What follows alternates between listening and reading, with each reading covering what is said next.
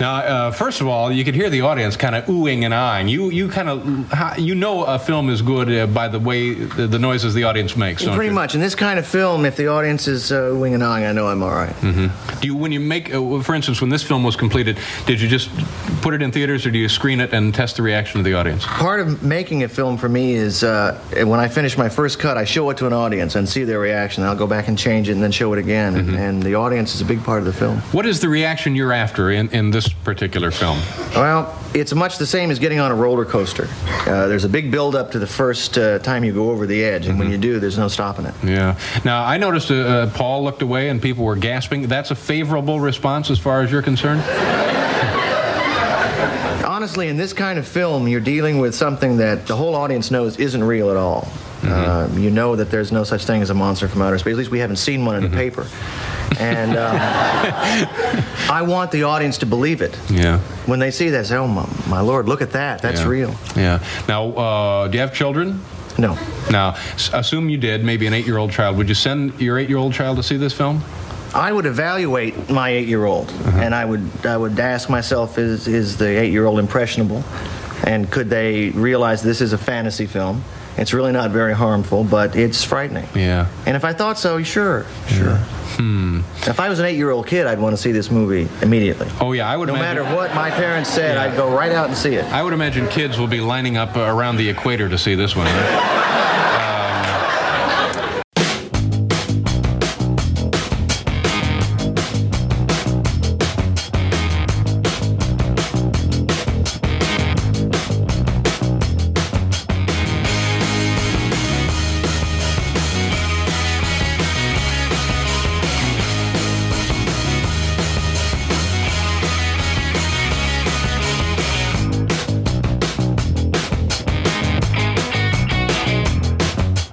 Welcome to the 100th episode of Not a Bomb Podcast. Yep, 100 episodes of us talking about movies that bombed in the movie theaters and us going back and seeing if they deserve a second chance. Brad, how are you this evening? I'm doing amazing, man. I've had a great weekend, and I've been looking forward to this all weekend. I live right outside of Kentucky, so it was Derby time, and I look forward to that. And then all day today, which is Mother's Day, I was just looking forward to talking to you. So this is a cool moment. Like, I think, 100 episodes is a good, we're still going to keep going, but I think it's... so we're not done? No, okay. It's always, I think it's important to stop and reflect and see where you've been and where you're going. And, I'm proud of the product that we've put together over the last 2.5 years. So, I want to celebrate it with you. Awesome. Yeah, I got to tell you, I was doing a little reflection myself and going back and looking at the 99 episodes we did. Man, what a selection of bombs. I mean, we are all over the place. Domestic bombs, international bombs. I think we covered, every genre out there. It's pretty crazy. I'm kind of proud of the movies we talked about, or at least the list we came up with. I don't know if we've talked about a documentary, but I think that everything else is we're good on. Yeah, that's We've true. done a mockumentary. So, that counts. Can we put that in the documentary category? Yeah, sure. Okay, cool. Well, I have a couple questions for you. So I'm just curious. So you and I have spent a lot of time together each week watching a movie, going back and talking about it. And this is on top of all the movies that we watch anyways. So the first question I have for you, if you go back and look at that list of 99, what movie or movies would you have never watched if it weren't for the podcast? I probably never would have watched Brigsby Bear, to be perfectly honest with you. Really? Even though Randy was repping for it pretty hard? I mean, it just didn't ever really seem to appeal to me. And Randy recommends so many movies, and we watch so many movies, that it was just easy to always push that one to the back. And I probably would have kept doing that. And then we finally put it on the list, and, you can go back and listen to that episode, but it is one of my favorite movies I've ever seen. It made me feel so much and was so touching and so genuine. But probably another one I was thinking about was Riders of Justice. Oh, okay. I mean, I like Mads Mikkelsen a lot, but I probably wouldn't have, made the leap to go and watch it. Again, like I try to watch, 2 or 3, 4 movies a week. And there's stuff that I haven't seen. There's stuff I want to rewatch because I just got it on 4K or got this Arrow edition or whatever. And it's just easy to push some movies to the back. And when you're kind of forced with this podcast to say, no, I have to watch it by Sunday so I can record and talk to it with Troy, it's really nice to at least have one of your movies that you're going to watch for the week picked out for you. Those two stand out quite a bit to me. I probably never would have watched Cats either, but that's a different story. But your wife made us. Yes. I had so there were 2 that absolutely came to mind.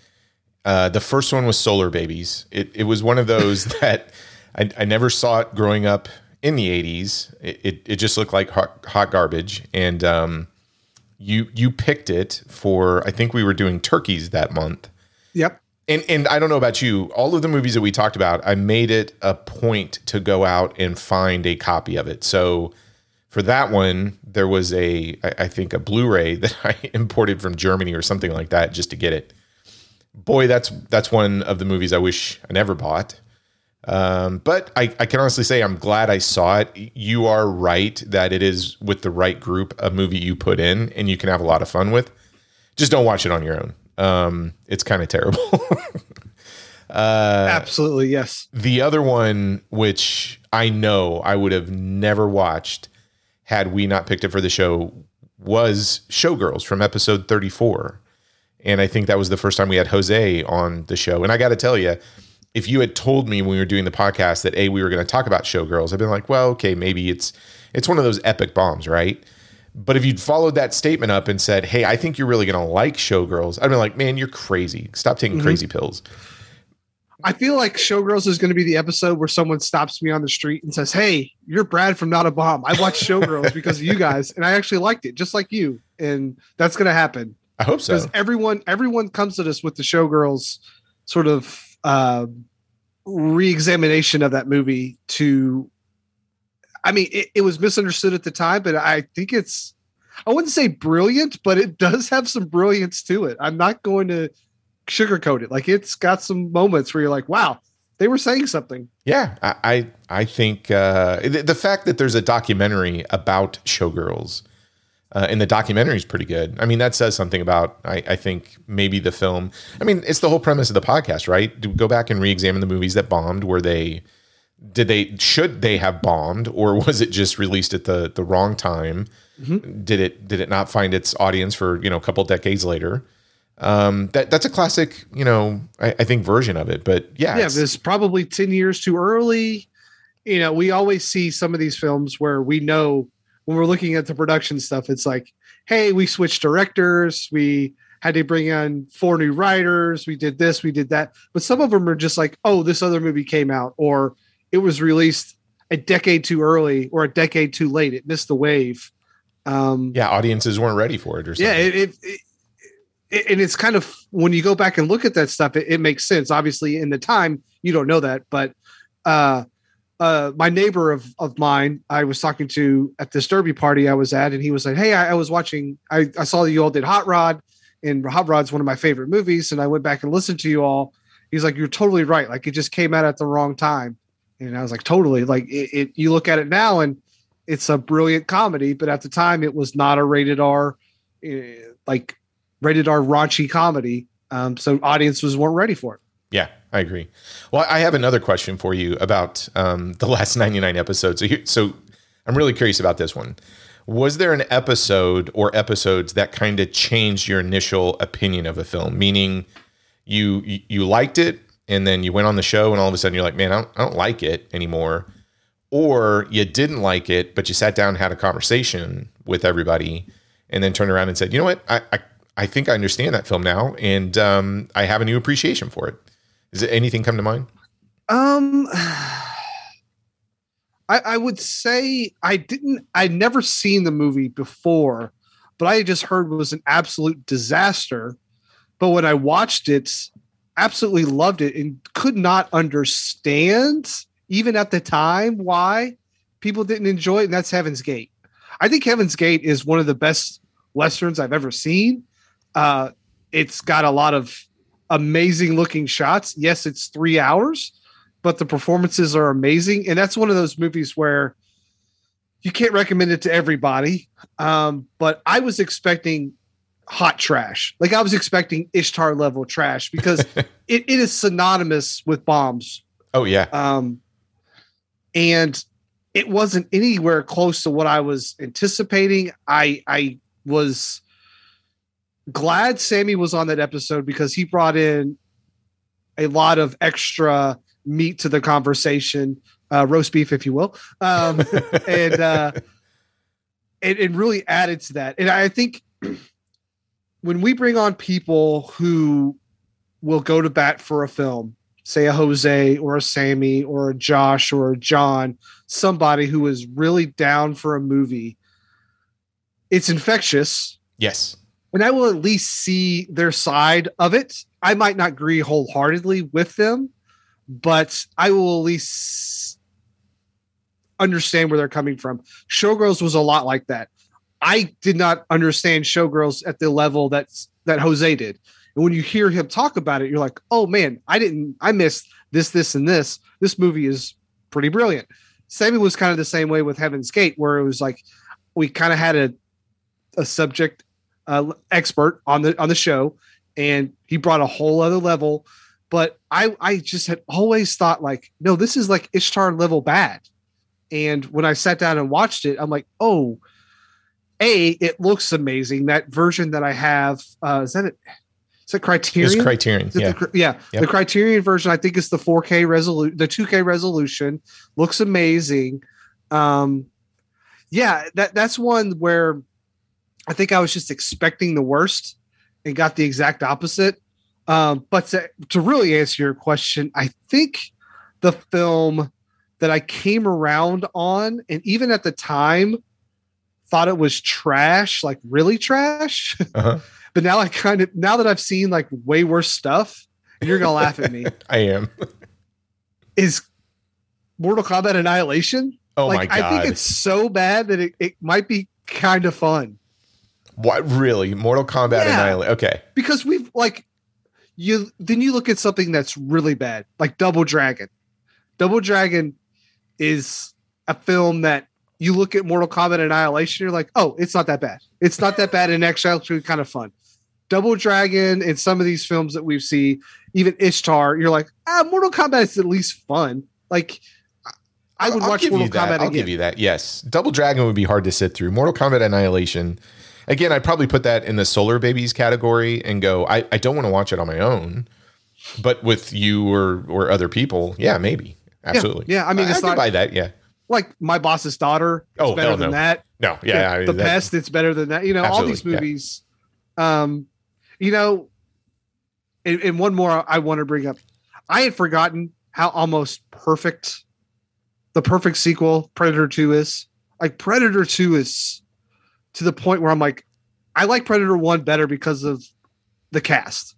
But Predator 2 is up there with sequels that we need to appreciate way more. It's funny you say that. So I was looking at it in two categories, like which ones after the episode I just fell in love with, and then which ones after the episode or watching it that time did I go, I don't really like this as much anymore. And you mentioned Predator 2, so that was episode 90.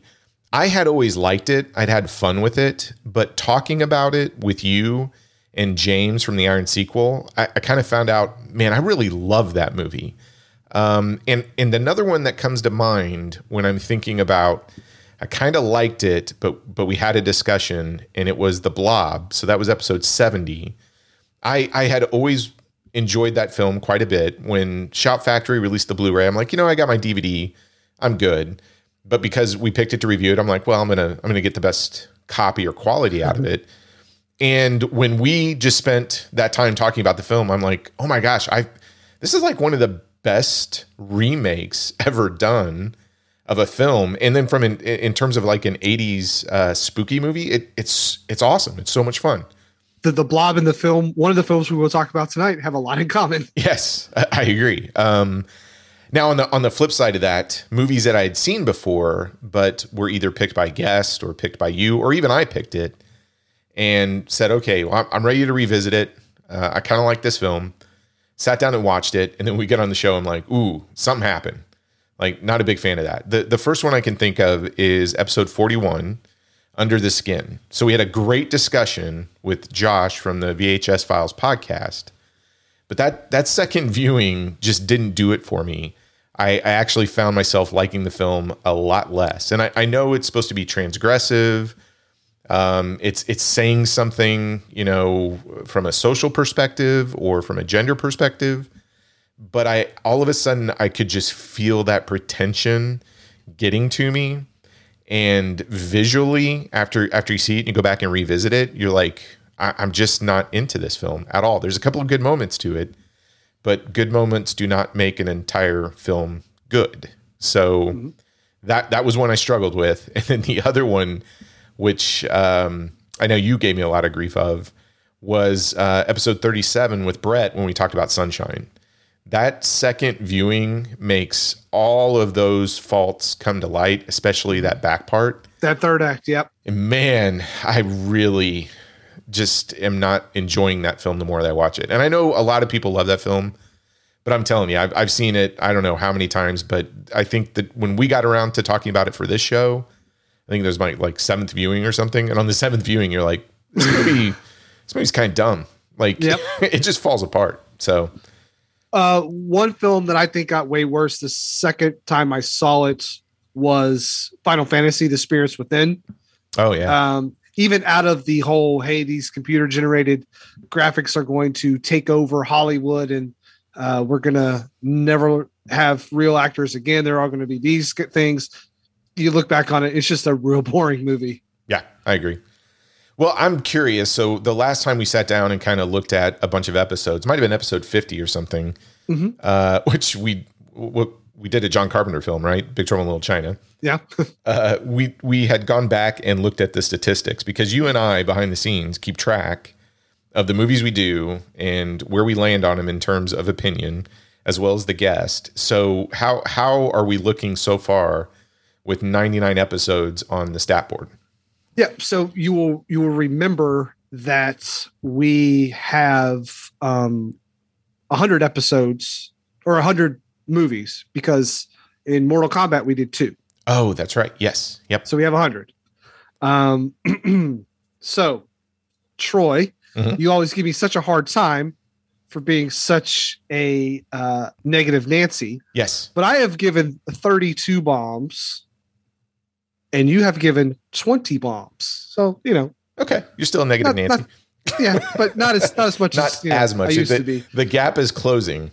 Yeah. And also our guest, I think we've had guests on, what was it like? And it's kind of hard. We've had 2 guests every once. So I think we've had guests on 58 episodes. Okay. They've given 11 bombs.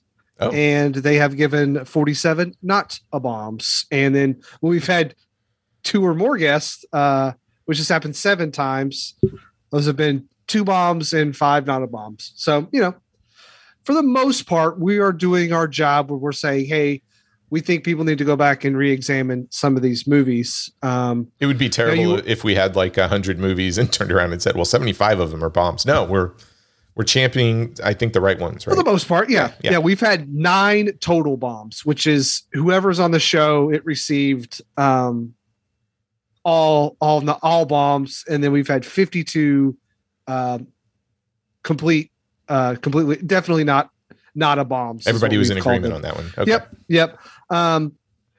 What do you say is our worst film that we have discussed? Worst defined by what? The one you hated doing the most episode, not recorded, but the one movie you hated watching the most. Oh, we have, because there's one that starts out for me. It's pretty easy. I'm telling you, The Boss's Daughter was hard to get through. Of the one that comes to mind, that one was really hard to get through. That one, I was going to say Boss's Daughter and Ishtar were probably my least favorite because Ishtar, you look at the people involved. Like My Boss's Daughter, I'm assuming an Ashton Kutcher, Tara Reid movie is going to suck. but you look at who's involved in Ishtar, and you're like, oh, this. But this Charles should be good. Grodin was at least in the camel thing. The camel thing was funny. Charles Grodin was good. It had two things in it. But It had my 5 boss's good minutes out daughter, of- nothing. There's no, nothing. Yeah, you're right. All right, what was your favorite? My Do you have a favorite? Yeah. Besides Big Trouble, because like that's unfair.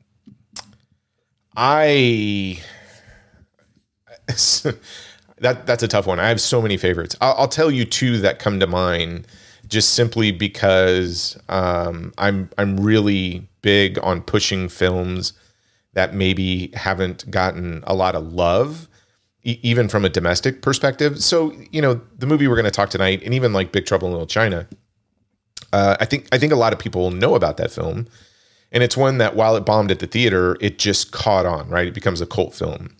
But there are a couple of films that I have always been championing, and I love the fact that when people will trust me and go, okay, I'm going to jump in there, and they do it knowing there's going to be subtitles, and then come back and absolutely love it. That makes me really happy. So the first one is The Outlaws with Don Lee. Mm-hmm. The minute I saw that film, I was pushing it on everybody I knew. And I like the fact that when we did that episode, there were a lot of listeners who had never seen it and came back and discovered Don Lee. And as a result, are watching his other films. And then just this year, bringing Josh on to kind of talk about Indian film. The minute I saw The Man Who Could Feel No Pain, I fell in love with that film. And I am so happy that so many people reached out to us afterwards and said, oh my gosh, you're right. That movie is so much fun. It's so good. And it now comes up in a conversation of like, yeah, I watched that a couple of times already. So those are probably my two favorites because the conversations I think were fantastic, especially, Josh coming in and doing Indian films with us. I learned so much about that. I mean, I was dipping my toes into it, but he blew us away. But I like those two because we actually just kind of got to give notice to two films that I don't think anybody would ever watch unless we're out here kind of saying, hey, you need to see these movies. What would you pick?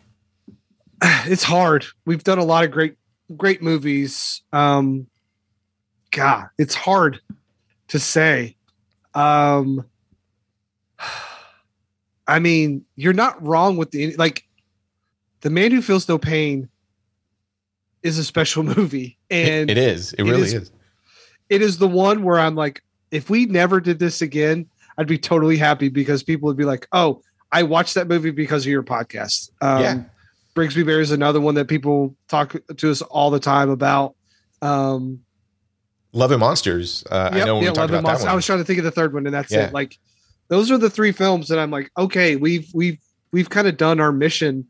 Our mission statement was like introduce films that didn't get any love, either critically or financially, and so with Saho, like we kind of bent the rules a little bit because it was this and that, but The Man Who Feels No Pain is like a special movie that needs to be seen by anyone who likes genre film. Like, if you like film, like it touches so many genres. If you like movies and it's a perfect example of subtitles should not get in your way of enjoyment.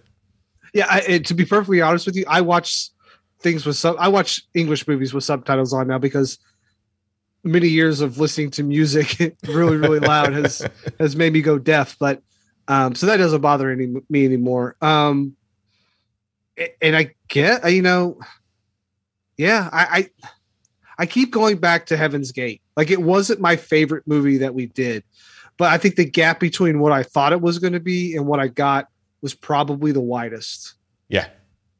So I'm glad I watched it. And I'm like, I kind of am having this like itch to, like, it's starting to get kind of springtimey here and the sun, and I'm like, it might be a good time to like watch Heaven's Gate again. Yeah, man, I look, the last 99 episodes have been amazing, and we've watched some amazing movies. We've watched some really bad ones, but for the most part, I'm super happy with the collection of movies that we've put together and what we have going forward.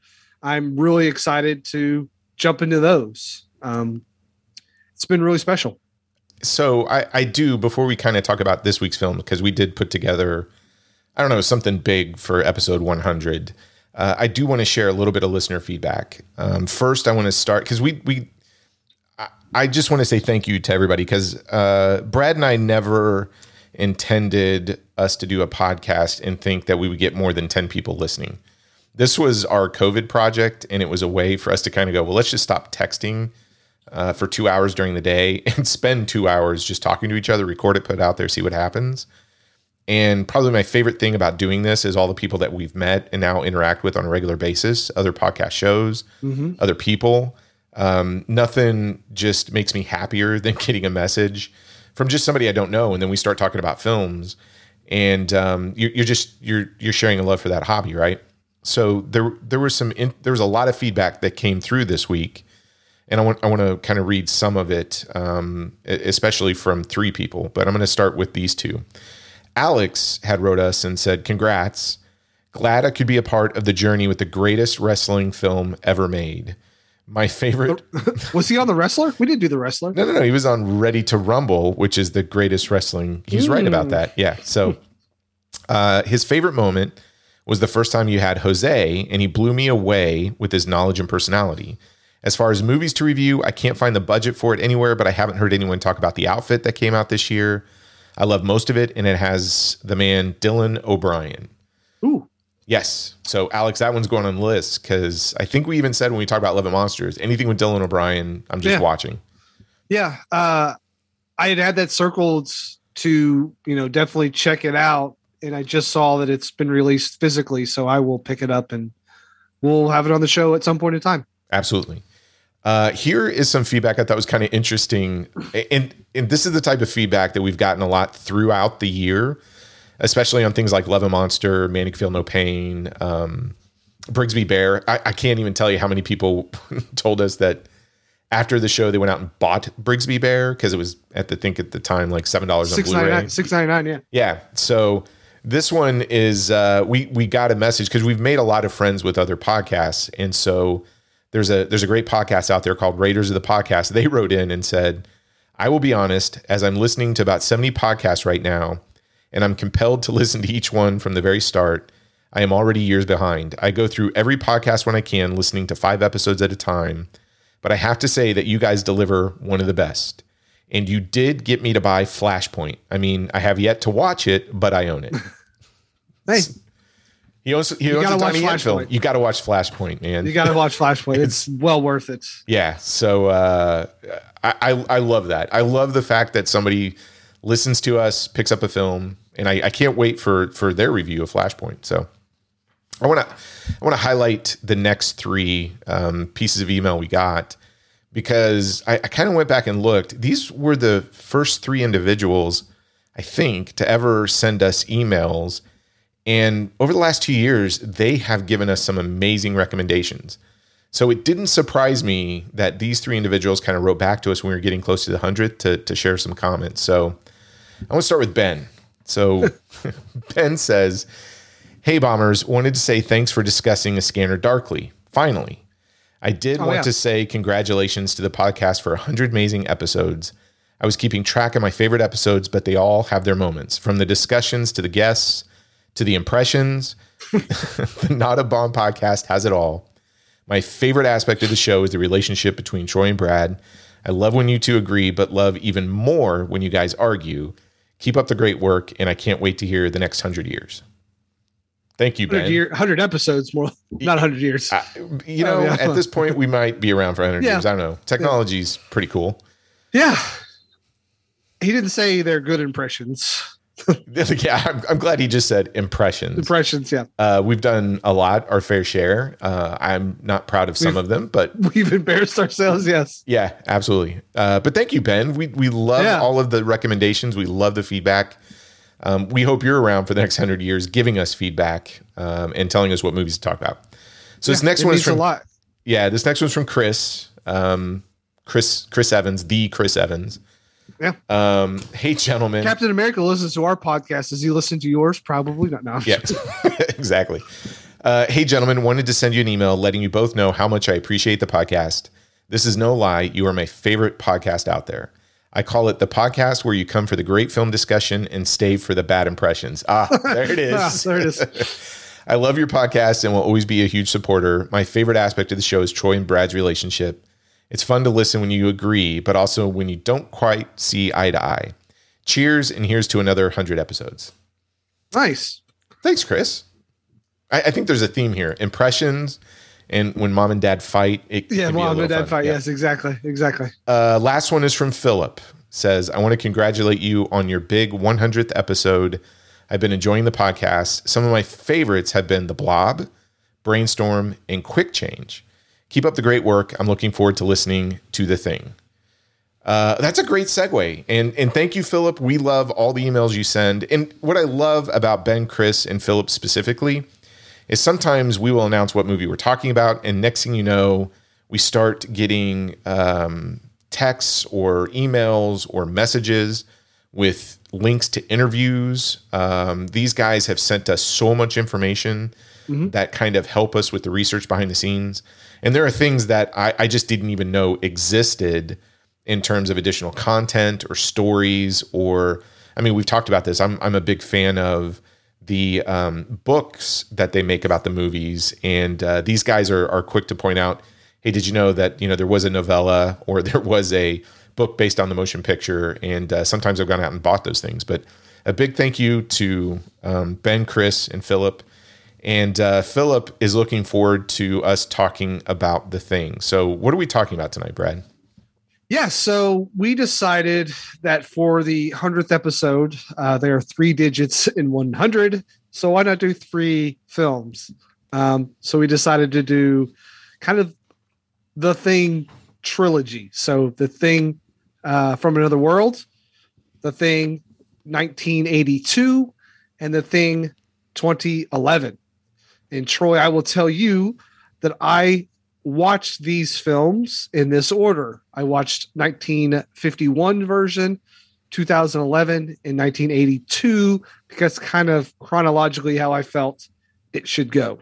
Well, big surprise, Brad. I watched them in that same order as well. So there's a little bit of an age gap between you and I. So I can say that I was not around when the 51 version came out. I did go to the movie theater at 10 years old to go see the 82. And I saw the 2011 with our good friend Charlie, which we'll talk about that experience. I want you to hear that story again because it makes me laugh. Yes. But you've only seen one of these theatrically, is that right? Or 2011, yes. 2011, okay. Yes. Subsequently, I've seen 82 in the theater, like when they've done special screenings and stuff like that. But obviously not. This was before I was even born. So yeah, the cool thing again about Baltimore is being close to like the AFI, the Center Theater, etc. I got to introduce my kids to The Thing from Another World, the 51 version, and the Carpenter 82 version on the big screen because the AFI showed those two back to back, and it was amazing. In full disclosure, I think From Another World is your daughter's favorite movie. Is that correct? It is. We thought we were going to get her on the show because she was all pumped about doing this, but alas, college stuff and work gets in the way. But yeah, this is going to be an interesting discussion. And here's the thing, folks. When we decided that we were going to talk about 1982's The Thing, I mean, it is a pretty much bona fide classic. I don't know if we could tackle just that one on its own. And quite honestly, I think it's more interesting to talk about that in the context of the films that come before and after it. So that's kind of how we came up with this idea too. But I before we start about the films, I want to talk about the source material for a second. So all 3 movies are based on the 1938 novella Who Goes There? Brad, have you read this thing? I have not. I was going to read it for this, but I did something else instead, and we'll get to that later. Okay, cool. I'm just going to give a little background because I think it's super important. So Who Goes There was first published in 1938. It's written by John W. Campbell Jr. under the pen name Dan A. Stewart. So Campbell was 25 when he came up with the idea of an alien that could alter their form from animal to vegetable or vice versa as the conditions of their environment required, right? He originally wrote up this premise as a humorous throwaway story called Brain Stealers of Mars, which he sold to a magazine called Thrilling Wonder Stories for $80. And Brain Stealers of Mars was published in December of 1936. He reworked that idea as a sci-fi horror story and turned it into what we know today as Who Goes There? The novella was first published in August 1938 in a magazine called Astounding Science Fiction. Now here's where it gets a little interesting. An extended version of the story was found in an early manuscript titled Frozen Hell. And what happened was it was sitting at Harvard University in their historic science fiction collection. And basically they had some documents with Campbell's early documents and correspondence papers. They find this manuscript called Frozen Hell. As they start going through it, they're like, well, wait a minute, this is a longer version of Who Goes There. And there was a Kickstarter campaign, and it finally got published in 2019. A couple of things about the original story. And if you want to kind of know what, like how close are the movies to, the original story, the 1982 version is the closest version. Okay. Because they even use a lot of the same names that are found in the story as well. But there is one big difference. So the creature in Who Goes There is blue with red eyes, and it has some fur in some of its spots of its bodies and tentacles. The other thing that's really interesting, because I did take time this week on top of watching the films, I did back that Kickstarter campaign for Frozen Hell, and I have a copy of the book. You can get a copy of it on Amazon now, and it's a fantastic read. It doesn't just have the story, but it has a couple of other forewords and information about Campbell and how the book came to fruition. It's a great read. But I did sit down to reread it again, and a couple of things I totally forgot was in the book, the creature can take the shape of any creature it has absorbed in the past. So if something happens and it goes, oh, well, I used to be this one thing, well, I'm going to turn into that right now.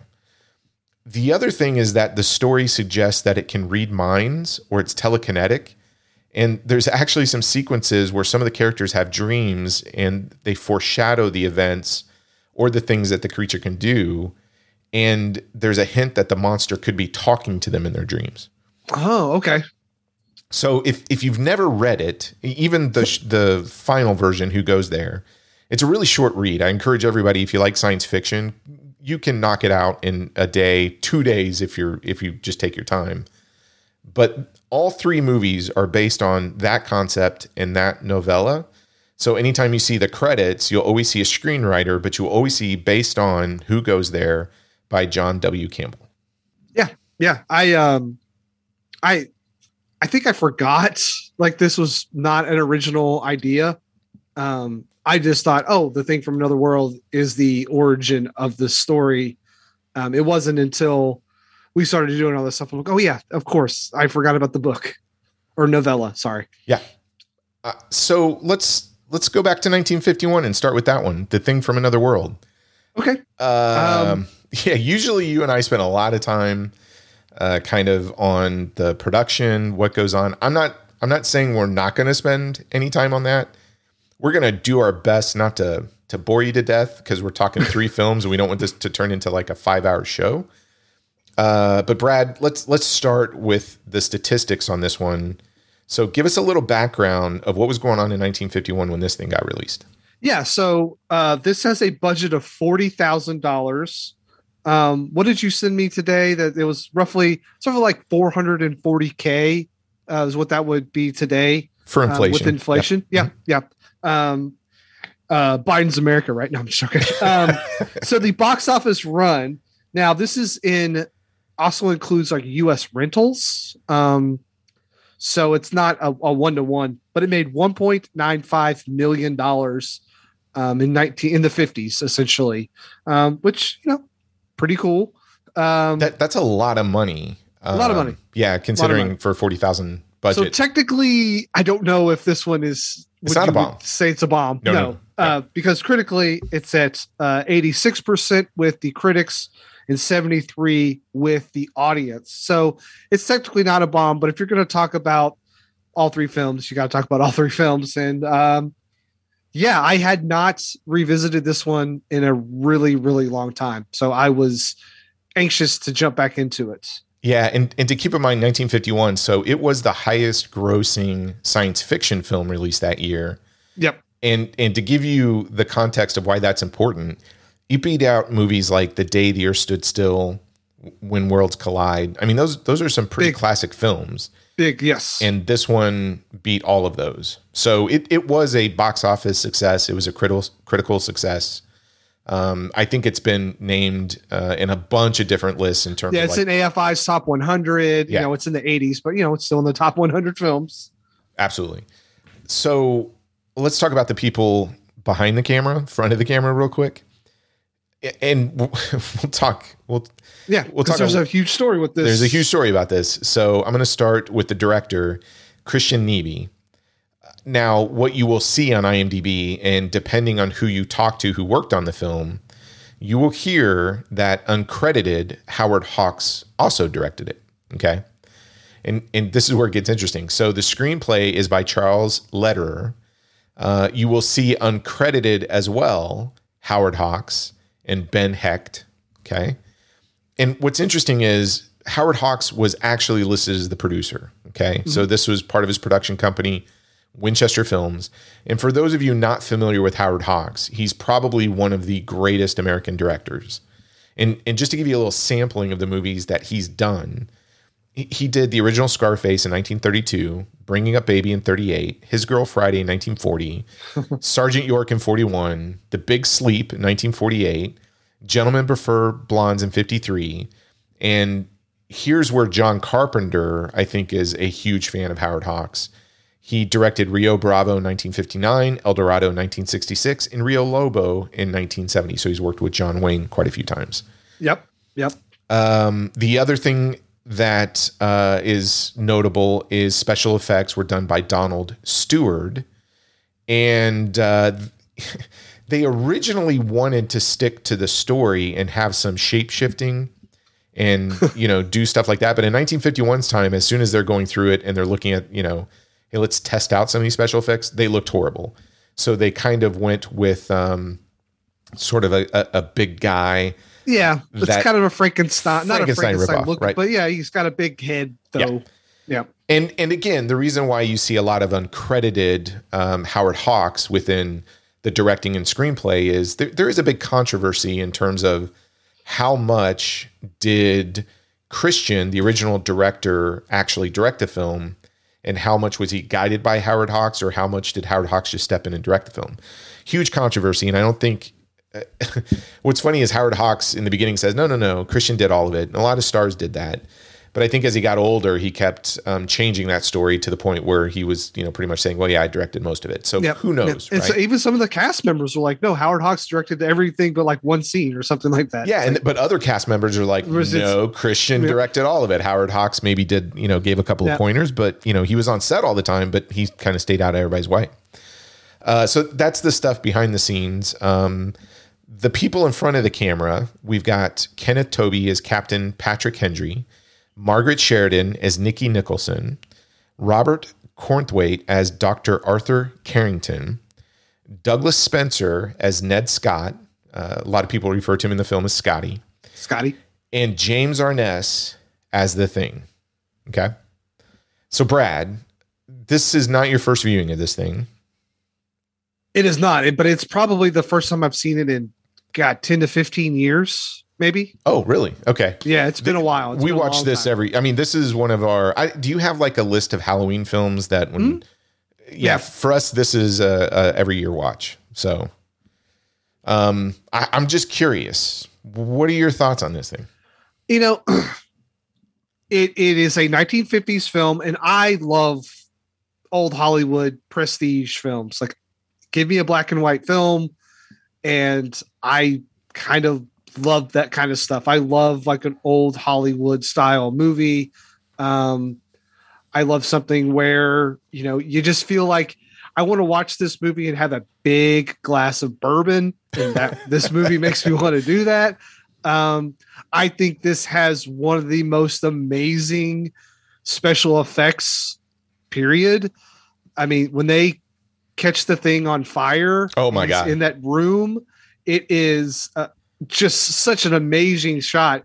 And you put yourself in that situation, and yes, they put rubbing alcohol on him or whatever, so it's only burning the rubbing alcohol, but still the fact that they caught a dude on fire and he's running in this building that's made of wood, and it is really one of the coolest shots I've seen. It's a 1950s movie, so it's very sort of the time, but it's got this sort of slight, I won't say slight, it's very overt with its fear of communism, and all those themes. But I really enjoyed going back to it. It was a tad slow at times. Really? But you think it's slow? I think, like the whole reporter thing, I think is a little unnecessary, but for the most part. No. Okay. Totally wrong. Here, mom and dad are fighting right now. Okay. Dude, I think this movie is brilliant. I love it. It's funny to see that the alien was more plant-like in this one. And that's not something that really kind of carries through. But yeah, I really, really enjoyed it. Of course, there's like one woman character in it and blah, blah, blah. But, if you think about 1982 and you're like, there's not any women in that one. And then you get to 2011. And of course, we'll get to that. But yeah, man, I loved going back to this, especially watching it in kind of then following up with 2011. And you can see all the things that one doesn't do correctly, and they're getting it right in 51. So yeah, what were your thoughts? So we're put a couple of disclosures out there. This is your classic sci-fi adventure film with a couple of scary parts. I don't really consider this to be sci-fi horror. I think it has way more adventure elements to it. And like you said, they're getting on that plane every 4 seconds. Yeah, but it's really interesting because Campbell's writing, and if you read it, Campbell is writing a sci-fi horror story. I think everybody behind the scenes looked at this and said, if we're going to adapt it for 1951 standards, I mean, it fits all of the check marks for what is classic sci-fi movies for that time period. But it really is heavy on the adventure. And I think it's heavier on the adventure and the sci-fi stuff than it is on the horror elements. And full disclosure, if I were rating this on a scale of 1 to 10, like if we were on Gentleman's Guide to Midnight Cinema, this is easily a 10 for me. It's my favorite classic sci-fi movie of the black and whites, okay? I find nothing about this film to be boring. I think it moves rather quickly. The reason why it moves so quickly is the script and the line delivery is fantastic. It's so natural. When you watch this film, I think the thing that sticks out... the thing. Sorry. There you go. Other than the monster. Yeah. I think the thing you're going to notice when you're watching this film is how natural the conversations are taking place. People are talking over each other the way you would in a real conversation, yet it's never confusing. And every exchange feels natural and authentic. And you see character development via their interactions. So every character embraces their sci-fi stereotype for a 50s sci-fi film, but they add this layer of complexity and charm to it. And that was kind of the first question I wanted to ask you when we're talking about the script. I think the script delivers a ton of humor to ease the tension, and it does it especially through Scotty the reporter. Like he's one of my favorite things about it. And I'll give you an example of some of the things. And as many times as I've watched this, I'm always picking up something different. And my favorite exchange was, when the scientists and the military guys are arguing, and so they go out into the hallway, and one of the scientists says, "Gentlemen, we're getting nowhere." And Scotty in the background is like, "Well, at least we're consistent." It just happens because he's talking over everybody. And if you pay attention, you're going to hear those type of comedic beats. But I wanted to ask you about that, because I think when you watch the other two films are very much like, well, what's your line? When you're done with your line, I'm going to give my line. When I'm done with my line, you're going to give your line. And it feels staged. I think, and I just want to get your opinion on this, I think the real benefit of what makes this movie so good is the script's really good, but the delivery of the lines and the acting just elevates it all. And it's something you don't see today. Yeah, you're not wrong with that. Though I think the worst is with 2011. I feel like the dialogue in that one is way you go, I go sort of deal. I think there is a little bit more of that sort of men with cabin fever arguing in the 82. But you're right. Like this one, and I don't know if it's because, the body count isn't as high. So all these characters kind of stick around a little bit longer than they do in the other ones. So they have more chances to be on screen. But you're not wrong. I do think the strongest points of The Thing from Another World is the dialogue, is the script. I mean, it makes sense, right? That's the one thing that you can really, really control is the script, because like we're going for these grand sci-fi ideas. At first, this thing was going to be a shapeshifter, but we can't do that. So what can we control? Well, we can make it a really strong story, really strong script, really great characters. Okay, we can do that. Check mark. Yeah, and I'll give you another example of how I think the script is so good. Typically in this type of film, when you introduce sort of the love interest or the relationship, it derails rather quickly, right? Mm-hmm. I think the romance angle between Captain Hendry and Nikki works and doesn't take away from the film at all. It actually adds this sort of emotional anchor to the proceedings, and you want to see these two people survive and get together. And I also love the fact that Captain Hendry's crew is always just giving him a hard time about this too. And as you would. Yes. And that's where the natural, authentic exchanges come from. And I love the fact that they have a little bit of a history that kind of, he apparently acted like a jerk and was all octopus hands all over her. Yeah, man. But it's that kind of writing that you find in a really good film that, again, elevates everything that's going on. And to your point, it's heavy in the science, but it never makes you feel dumb, even when it's explaining stuff. Again, It's a sign of a good script. Absolutely, absolutely. And like The Thing is a menace in this movie. It's a stalking menace. Yeah. And it's when he's not on screen, you're worried, like, where is he? What's he doing? When's he going to show up? And that tension is something that's not easy to do. But this movie is tense. It's got a lot of tension going on. Yes. And it definitely cresses, like when, he comes in and they catch it on fire, or when they electrocute it or whatever. Like there's moments in this movie that when they swing big with the effects, it pays off. Again, they get on that damn plane so often. It's like, all right, we're going to take the plane. We'll circle around for a little bit, then we'll land. Yeah, you talk about the effects. For 1951, I think they do some pretty gruesome things in this film.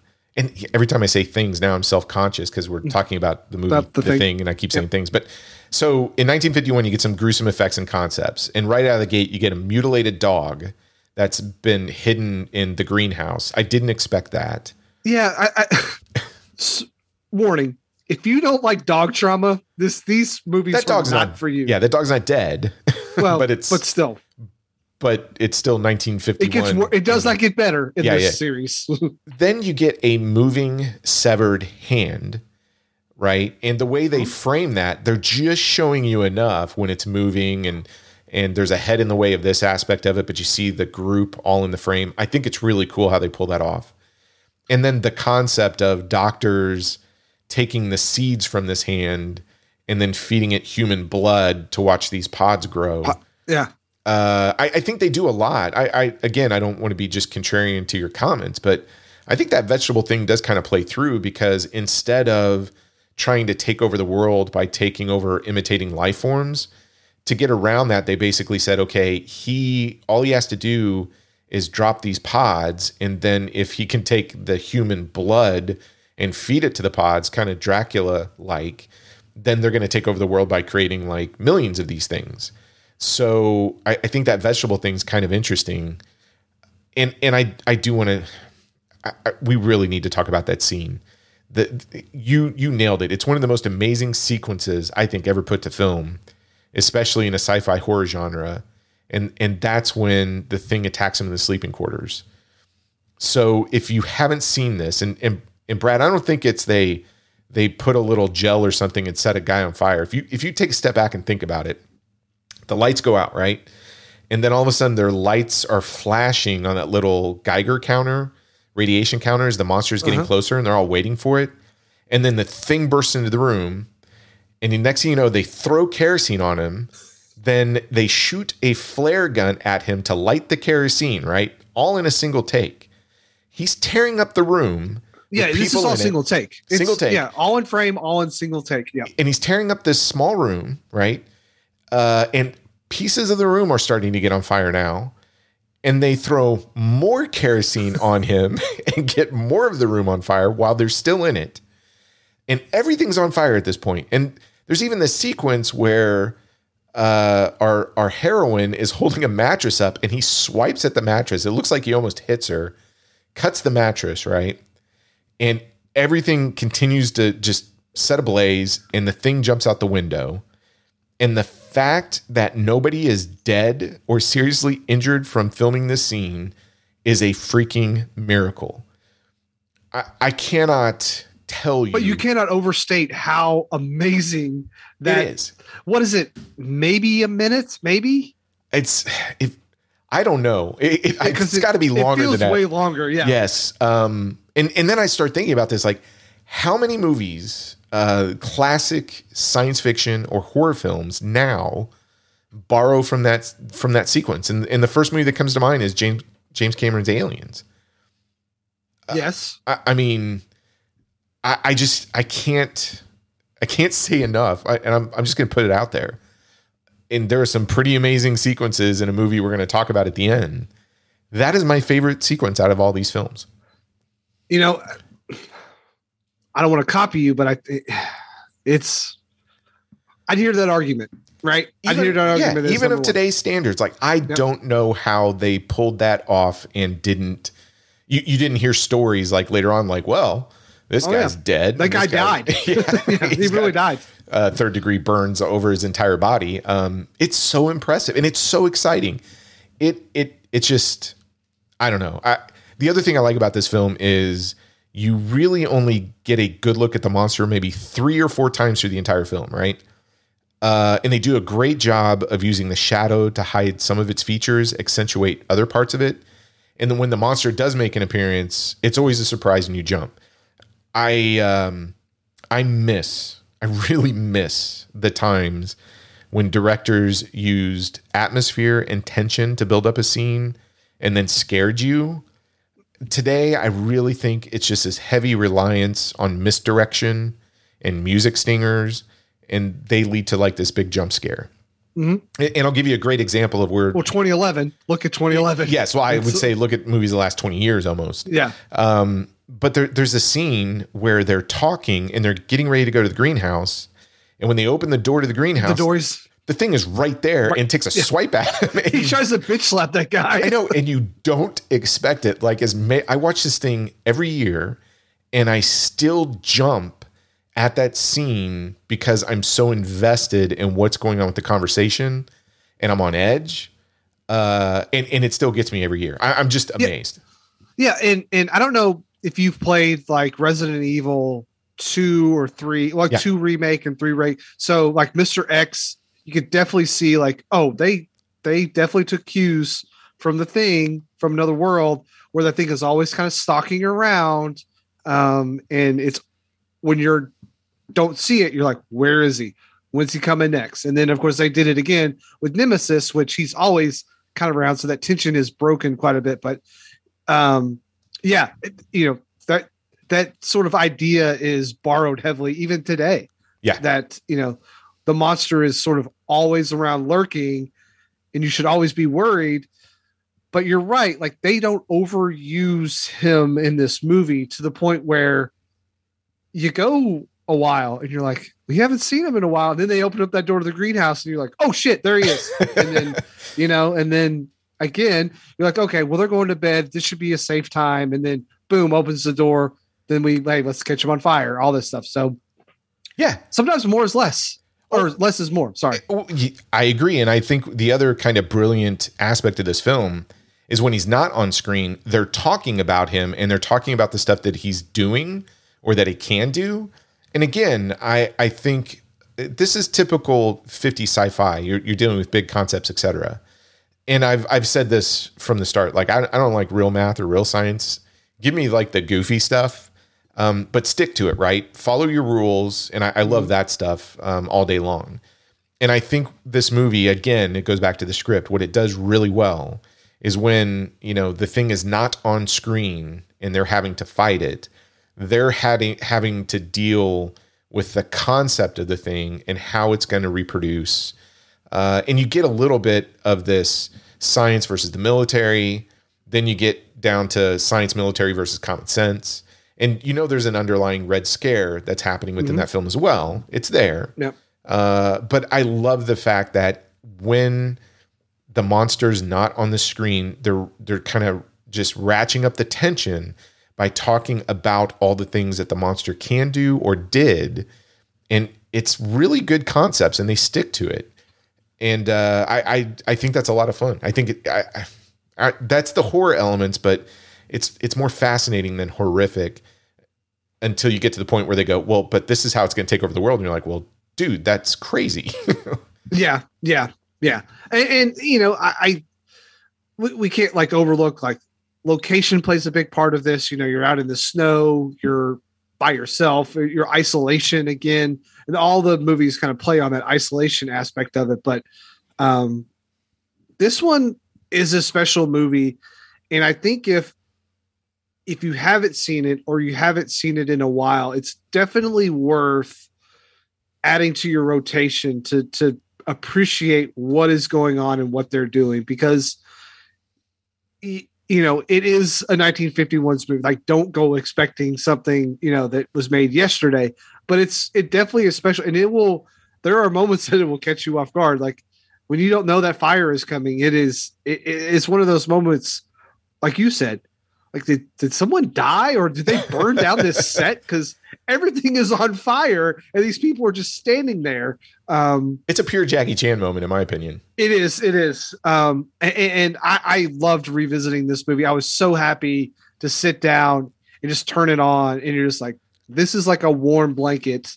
Of course, it's like snowing in this movie constantly, but it just feels so good to be back in this. It was such a nice primer for what we're like going to see next. I agree. Yeah, I love the fact that I miss drinking and smoking in movies too, Troy. They do a lot of that, don't they? Yeah. I mean, there's so many. The humor in this can't be understated as well. I think it's a really funny film. Every time I watch it, I'm always laughing out loud, especially with Scotty getting annoyed at everybody. But there's these sequences where the whole idea of them trying to dig it up and use thermite bombs, and it screws everything up and it blows up the ship. And then they come back and the military is telling them what to do, which is exactly what they did. And Scotty's back there going, well, at least you're all dumb. I mean, there's a lot of comedy in this, and you got to pay attention and listen to it. But I can't tell you how much enjoyment I get out of this. I really feel it is one of the masterpieces of science fiction cinema. I clearly would put it in my top 20 movies of all time, maybe my top 10. Oh, wow. Okay. I just absolutely love this because I think if somebody were going to film school or somebody wanted to do a film, I would say this is one of the movies you got to go back and watch, because when you look at what the script is doing and you look at how everybody is acting in this film, it's top notch. I wouldn't be surprised. And I was going to ask you this too, because this is one of the films that I would have assumed somebody like Quentin Tarantino just absolutely loves because of the script and the way they deliver the dialogue. Yeah, I'm assuming you're correct. I don't know off the top of my. I mean, it's got to be, because, like you said, the way they structure the movie and the way it's so reliant on the script. I think, yeah, it's got to be. It's got to be. I don't know if I've ever heard him out and out say it, but I would be surprised if it's not. I would too. I mean, I would love to hear his thoughts on this thing. I assume probably not enough feet for him, so maybe that's the problem, right? Okay. Well, what else about this one? I had so much fun revisiting it, and I can't recommend it enough. And I got to point this out too. So I had my lifelong friend Kevin over, and he brought his kids, and so they're much younger. So his daughter's not even a teenager yet.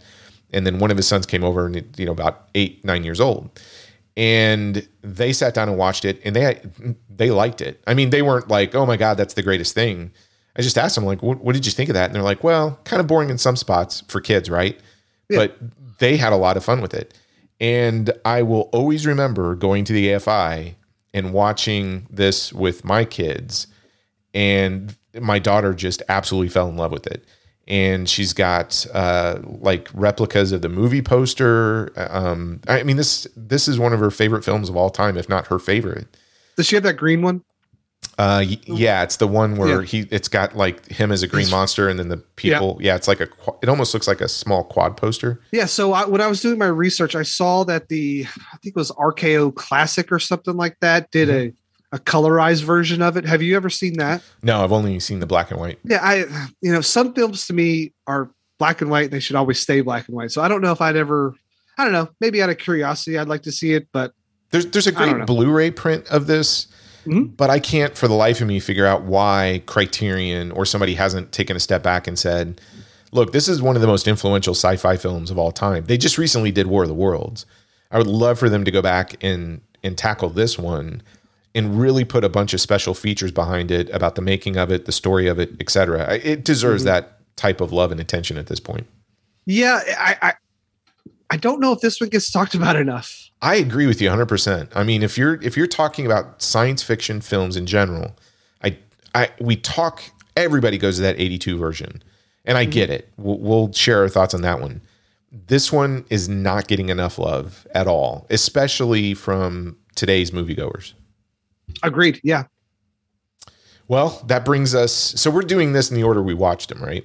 Yeah, we got to go to 2011. We're going to 2011 before. Okay. Well, now we're getting into the territory of talking about movies that actually bombed when they were released at its original run. So the movie we just talked about from 1951, huge success, deservedly so. This one, The Thing from 2011, didn't do so hot when it came out. So do you want to take us back to 2011 and kind of talk about what was going on? Yeah, so we got it was released October 14th, 2011, with a reported budget of $38 million. It makes its total box office run, it makes $31.5 million. So it fails to make its production budget back. And if that was not enough, Troy, according to the critics, it was a 34%. And with the audience, it is a 42%. Oh boy. So, I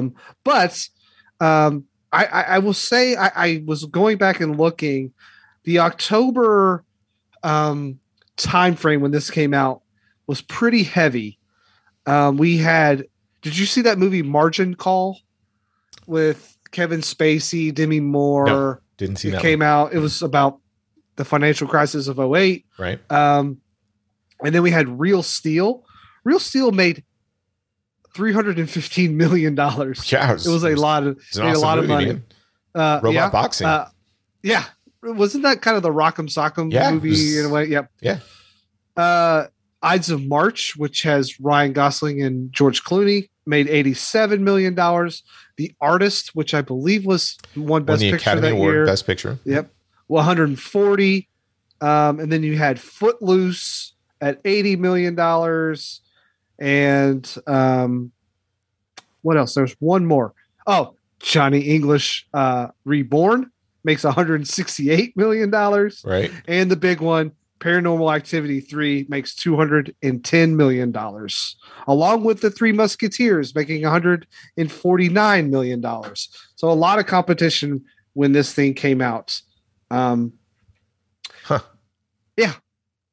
I feel like this was set for failure from the start.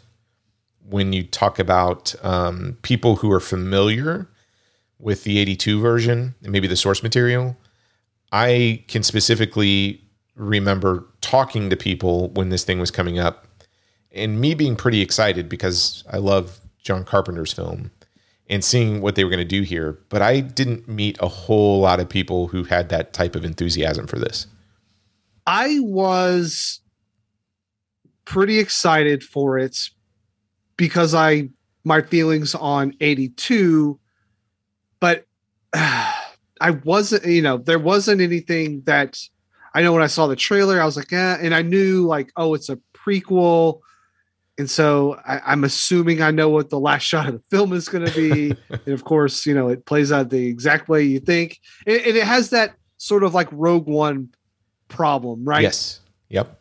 You kind of know what happens to all the characters. And so when you meet these people, you're like, well, they're not in 82. So I'm assuming none of these people make it.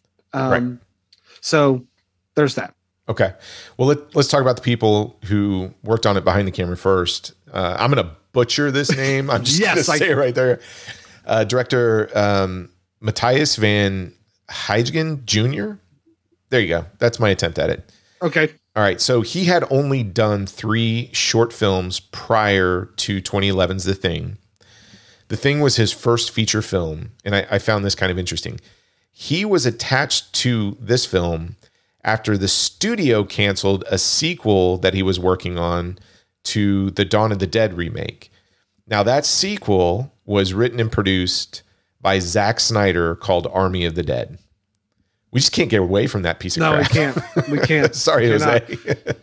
So he is a Dutch filmmaker. I think we should point that out. Yeah. Now, the screenplay is done by Eric Heiser.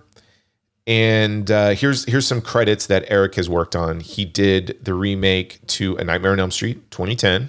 Garbage. He did Final Destination 5 in 2011. Garbage. Lights Out in 2016. Not bad. Arrival in 2016. Bird Box in 2018. And the Vin Diesel film Bloodshot in 2020. So that's your screenwriter right there. Now, the producers are Mark Abram and Eric Newman. The reason why I bring them up is they were responsible for the Dawn of the Dead remake. Which is a solid remake. It is. It's really good. And that film was a huge success. So after the success of that film, they specifically started looking for older properties to reboot or remake. And they approached Universal and were kind of going through the catalog and stumbled across The Thing. And originally they were going to shoot for a remake, and they said, well, we can't do a remake. That's, I think the quote that they used is, well, that's like drawing a mustache on the Mona Lisa. So how about we do a prequel, right? 2011. So those are the people behind the scenes working on this sucker. And we'll talk about special effects here in a minute when we talk about production and development. The cast, I'm only going to mention a few people. Mary Elizabeth Winstead as Kate Lloyd. We've talked about her before when we did Scott Pilgrim versus the World. Okay. Joel Edgerton as Carter. Wait. What? She's in what, Troy? Scott Pilgrim versus the World.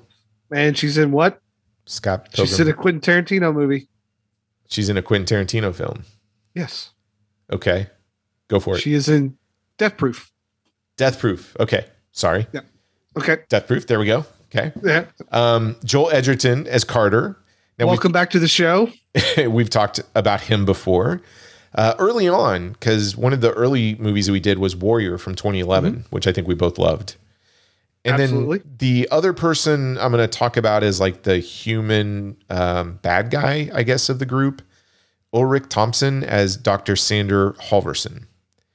And then there's 14 other warm bodies that get taken out during the course of the film. Okay, so you got those 3 principals plus 14 others. One thing I want to talk about, because right out of the gate, this thing just gets crapped on because of the special effects, right? Yeah. So what is the 1982 version of the thing known for, Troy? Rob Bottin's animatronic special effects and practical effects. So we're going to do a prequel to that movie. So what do you think we should carry over to make our prequel? I think the creature effects should be done with as many practical elements as possible. Awesome. We're going to shoot it that way, and then we're going to go back and then change them all to CGI. Yeah, so the creature effects were filmed primarily with cable-operated animatronic robots on the director's insistence, since it would improve the performances of the cast if they saw what they had to react to. Makes total sense, right? Mm-hmm. Computer-generated images were planned to be added as elements to the animatronics, like the tentacles, okay, because those are hard to do, if it could be done convincingly. However, audience responses from initial test screenings caused the studio to order the replacement of most animatronic scenes by full CG models. Creature effects supervisor Alec Gillis would later say that seeing the finished movie gave the special effects team a postpartum depression. Although most of their designs had survived, their animatronics were so worked over that they felt they could have just done the designs and stayed at home. And in fact, he got so mad about it, he ended up directing a film in 2015 called Harbinger Down. I guess it was a crowd-funded movie. Mm-hmm. I think Lance Henriksen is in it. And he only did that with practical effects.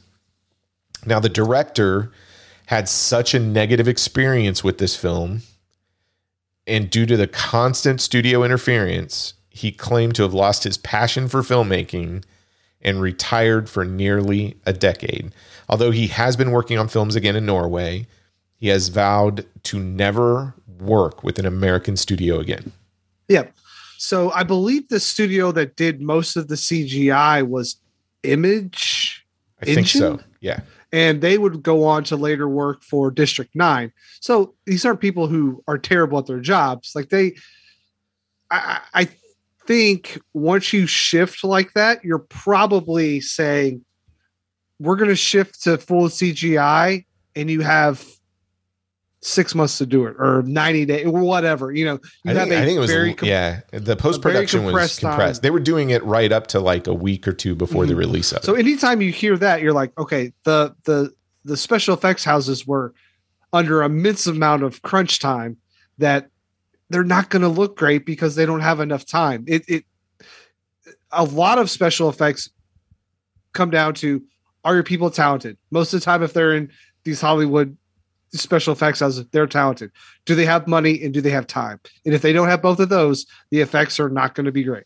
Yeah. And again, we've talked about this on many episodes, the test screenings, right? Test screenings can send a studio into total chaos.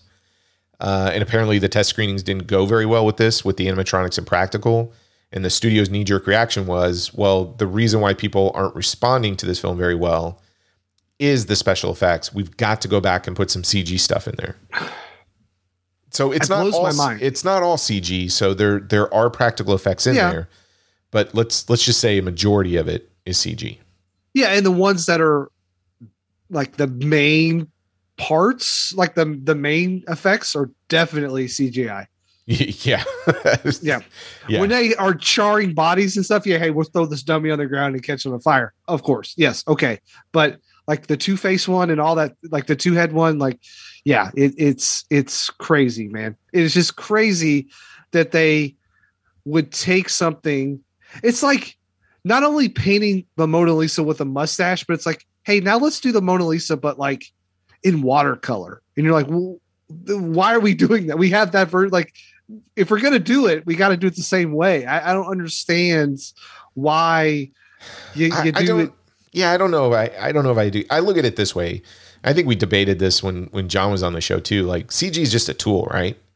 It is. You want to pay homage to maybe the original source material by putting practical effects in there, but at the end of the day, if you can get it done with CG and it has a visual originality to it, and it serves the purpose of the story and the film, and it's exciting, and I don't care if it's practical or CG as long as it works, right? Yeah, but you have to respect the medium enough to where you're going to give it enough time to say, okay, we have to pivot now. If we're going to change it, we're going to either have to we either need to stick to our guns, or we need to change it and give people enough time to make it good. Because either, like, the thing is known, even if it's not practical, the thing is known that the effects are good. They're amazing. Oh, I agree with that. If you're not going to hit like the amazing part, then you shouldn't do it, because the bar is set so high. I don't care if it's practical or CGI. You need to at least hit that bar. I don't disagree, but I actually think, I don't know if I agree with your comment about respect the source material. Like, I think they should not have respected the source material. If you're going to do a prequel to 82, I don't think you should be trying to make the same film. I mean, think about 1951 versus 1982. Carpenter did not remake 1951. In fact, he did a movie that was close to the 51 version in terms of some of its themes. And maybe he replaced the communism aspect with the AIDS scare, right? Because that's come up a couple of times, right? But he didn't, he wasn't, think of it this way. Principally, the 51 version was like, we're not going to show the monster maybe 3 or 4 times, and the rest of it comes from the tension, the atmosphere, everything else. Carpenter's like, not only am I going to show you the monster, I'm going to put it right in full, under the light. You're going to see everything. So he didn't respect the filmmaking principles that maybe the 51 movie was abiding by. Mm-hmm. He did his own thing. I would agree with you if it was, hey, if you're going to go to this route, then stick to it. Just fix that aspect of it. Make it a good story. But I don't think you can come back at this and go, well, the fact that they did CG, it was going to suck out of the gate. Dude, they should have just said, we're going to do all CG and we're going to just make. Yeah, stick to a plan and stay with it. My problem is they, from what I understand, they set out to say, okay, the thing kind of starts off in the middle of the story in 82. Yeah. Like, we're jumping into the story. That's kind of why it's so good, is like you're getting into it, it's just going. Here we're like, okay, we want to know what happens. How's that dog get there? Essentially, this is a story about how does that dog get to that place, right? So rewind it and say, okay, give me that story. And they came up with a story, and essentially, it could work as like a volume 1, volume 2, right? I agree. Yeah. And so if you're gonna do that, I think there should be some respect to the medium. Either way, look, pick it, make a choice. The thing that bothers me is people always being afraid to make a choice. I don't be wrong. It's okay to be wrong, but make a goddamn choice. It's so weird because in my head, I tell people that I work with all the time, make a choice. If it's wrong, it's wrong. I hear what you're saying, and I agree with half of what you're saying. When you go stick to something and just do that, I'm like, yeah. But when you go respect the source, I'm like, no, don't respect the source. Like, as a storyteller, as a director, as a screenwriter, if you think it should be done differently and you can bring something different to the screen. I mean, if we went around respecting the source, I think that whole thing of, well, we're going to do practical effects and all this other stuff was to appease the fanboys and all the people who are like, oh my God, you can't touch the classic. I don't care. Like, touch the classic, do whatever you want to it. And if you go, I'm not going to do anything practical. If they turn around and said, we're going to make a prequel and we're never going to show the monster, I'd be like, ooh, that's kind of interesting. Go for it. Yeah. That would have been a choice. I know. If they would have stuck to that, that would have been fine. Like, I agree. But they don't have to respect how Carpenter did his if they're going to do a different one. Well, then don't end it on the goddamn dog. Like, that's like my thing. Why can't they? Why can't they? Because you're trying to be like, okay, we're going to be, if that was the case, then like, oh, we're going to be so different, but then, we're going to tie it back into this dog thing. Like, Alien 1 and Alien 2 are two different. They're two different genres, right? Yes, two different genres. They could have done that in this, and that'd have been totally fine. I think they tried, but but and then they wrap it back in. It's like, okay, well, how's that dog get there? How's that dog get to that outpost? What happens to that helicopter? Why's that? What happens? You'd be saying the same crap if Aliens came out first and then they did Alien, and they're like, well, how did Ripley get frozen or whatever? And if they did CG versus the other one, you'd be like, well, they didn't respect the material. Well, but those movies are both fantastic. No, I agree. That's bad. I would argue that they're pretty fantastic. I would argue that 2011 is not a good movie. Let's just get into it. Okay. I don't think 2011 is that good of a movie. I do like moments of it. I think one of the choices they make is really good. Is they have a high body count and they get to killing people. And I like Mary Elizabeth Winstead and like Joel Edgerton. I think one of the mistakes they do in this movie is they have Joel Edgerton be gone for the whole second act. And I think that's a mistake because he's one of the better characters. I think it kind of goes into the prequels of Star Wars where they're explaining everything. And like it can't replicate inorganic material and this and that. And you're getting all these details that you thought you wanted. And then when you get them, you're like, maybe I didn't want to know how Darth Vader how Anakin became Darth Vader. Maybe it wasn't worth it. I don't know, man. I am really sort of, because there are aspects of this movie that I like. But then they go to like the spaceship and then I'm like, is that a step too far? Well, it makes sense to go to the spaceship. So why wouldn't they go to the spaceship? I don't know, man. It was a slog to get through it. And I think one of the things I was noticing, because I immediately watched 82 right after this one, was there is not a whole lot of yelling and screaming and jump scares in the 82 version. Yes, the men argue and they raise their voices and stuff like that, but there's not a lot of like screaming. I felt like 2011 was loud. Like it just like, to me, sometimes it's like the loudest person in a room, right? They usually lack the least amount of confidence, but they have to be loud to be heard. And I feel like this movie feels like it has to be loud to be heard. And that's not necessarily the best way to tell a movie. I just feel like it's just not confident in what it's trying to do. And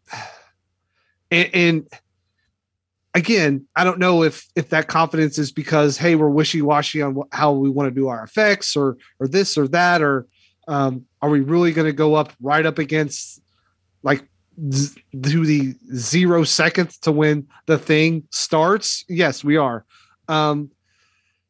And they do that over the credits. So you're like, are you even confident in this choice? Because like you ended your movie, credits hit, and then you're starting to show me what happens next. Like that even shows like a lack of confidence. So I don't know. There were so many choices that I felt like weren't great choices. And then you hear like the director say, well, there's a lot of interference and the studio kind of took over. And you're like, okay, yeah, I can see how a film lacks confidence when there's all these hands picking at it, making choices, and no one really sticking to something. Again, I tell people all the time, it's okay to be wrong. Use the information that you have and make a choice. The worst thing you could do is not make a choice. They made choices. They didn't like make choices. I don't know. This lack of confidence in this filmmaking of this movie is so apparent to me that it's hard to feel like it's a complete movie at times.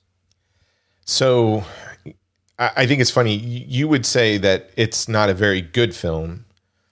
And I would say it's not really a very bad film.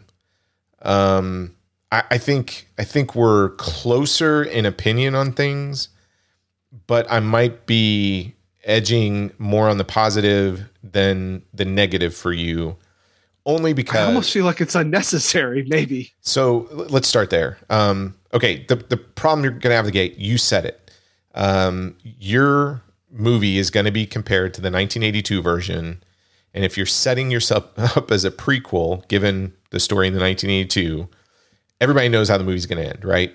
There's going to be very little surprises because it's going to end with two guys in a helicopter trying to shoot a dog, and everybody's dead. Badly. Everybody's Badly dead. shoot a dog. So you know that's how, and you're like, okay, well, I'm not going to be surprised where this movie goes, right?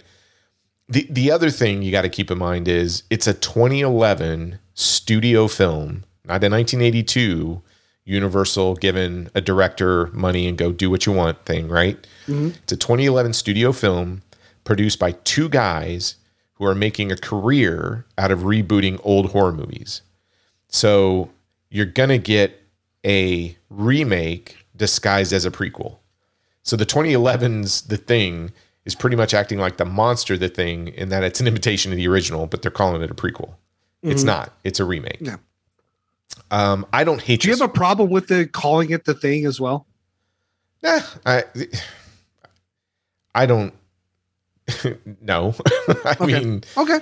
At the end of that was a gripe that people said at the time. It's like, why are they calling it The Thing? There's already a movie called The Thing. Because they call it Halloween. They call it Scream. To me, I look at, I don't know. I don't hate the film. I really don't. I think it's pretty average in terms of a 2011 sci-fi action horror film with the emphasis on action. Mm-hmm. The thing that separates this movie from the other two is that it is trying to introduce more action into the mix than the other two. And it probably has more Resident Evil DNA than the John Carpenter 82 version, right? Mm-hmm. I think that's what they're going for, because that might have been like what was what they considered a more viable solution for a horror action film, was to line it up with a little bit more like that Resident Evil. And I think it has more in common with that series than Carpenter's film. Yeah. And I think it shows in the special effects too. So yeah, there's a lot of dodgy special effects. The worst effect, I don't know what you think. For me, the one that sticks out is that transformation on the helicopter. I mean, it looks like unfinished CGI when his face starts to split. Yeah. I think that's the worst effect in the film. But however, the autopsy sequences are pretty gross and gooey. And it's what you expect from like a creature film, right? The only problem is it sort of lacks visual uniqueness. And it just looks like, well, they took a bunch of different creatures and popped them in there. Mm-hmm. And it doesn't, I don't know, it's not memorable. You just go, it's a gooey creature. That's probably you said it's not memorable, because as soon as I got done watching this and then I watched the 82 version, I'm like, wait, what happened in the other one? Like, of course, the dog, blah, blah, blah. Yeah. But all the little things that happened, I'm like, okay, why was Mary Elizabeth Winstead there? Oh yeah. She was asked to go. Why was she asked to go?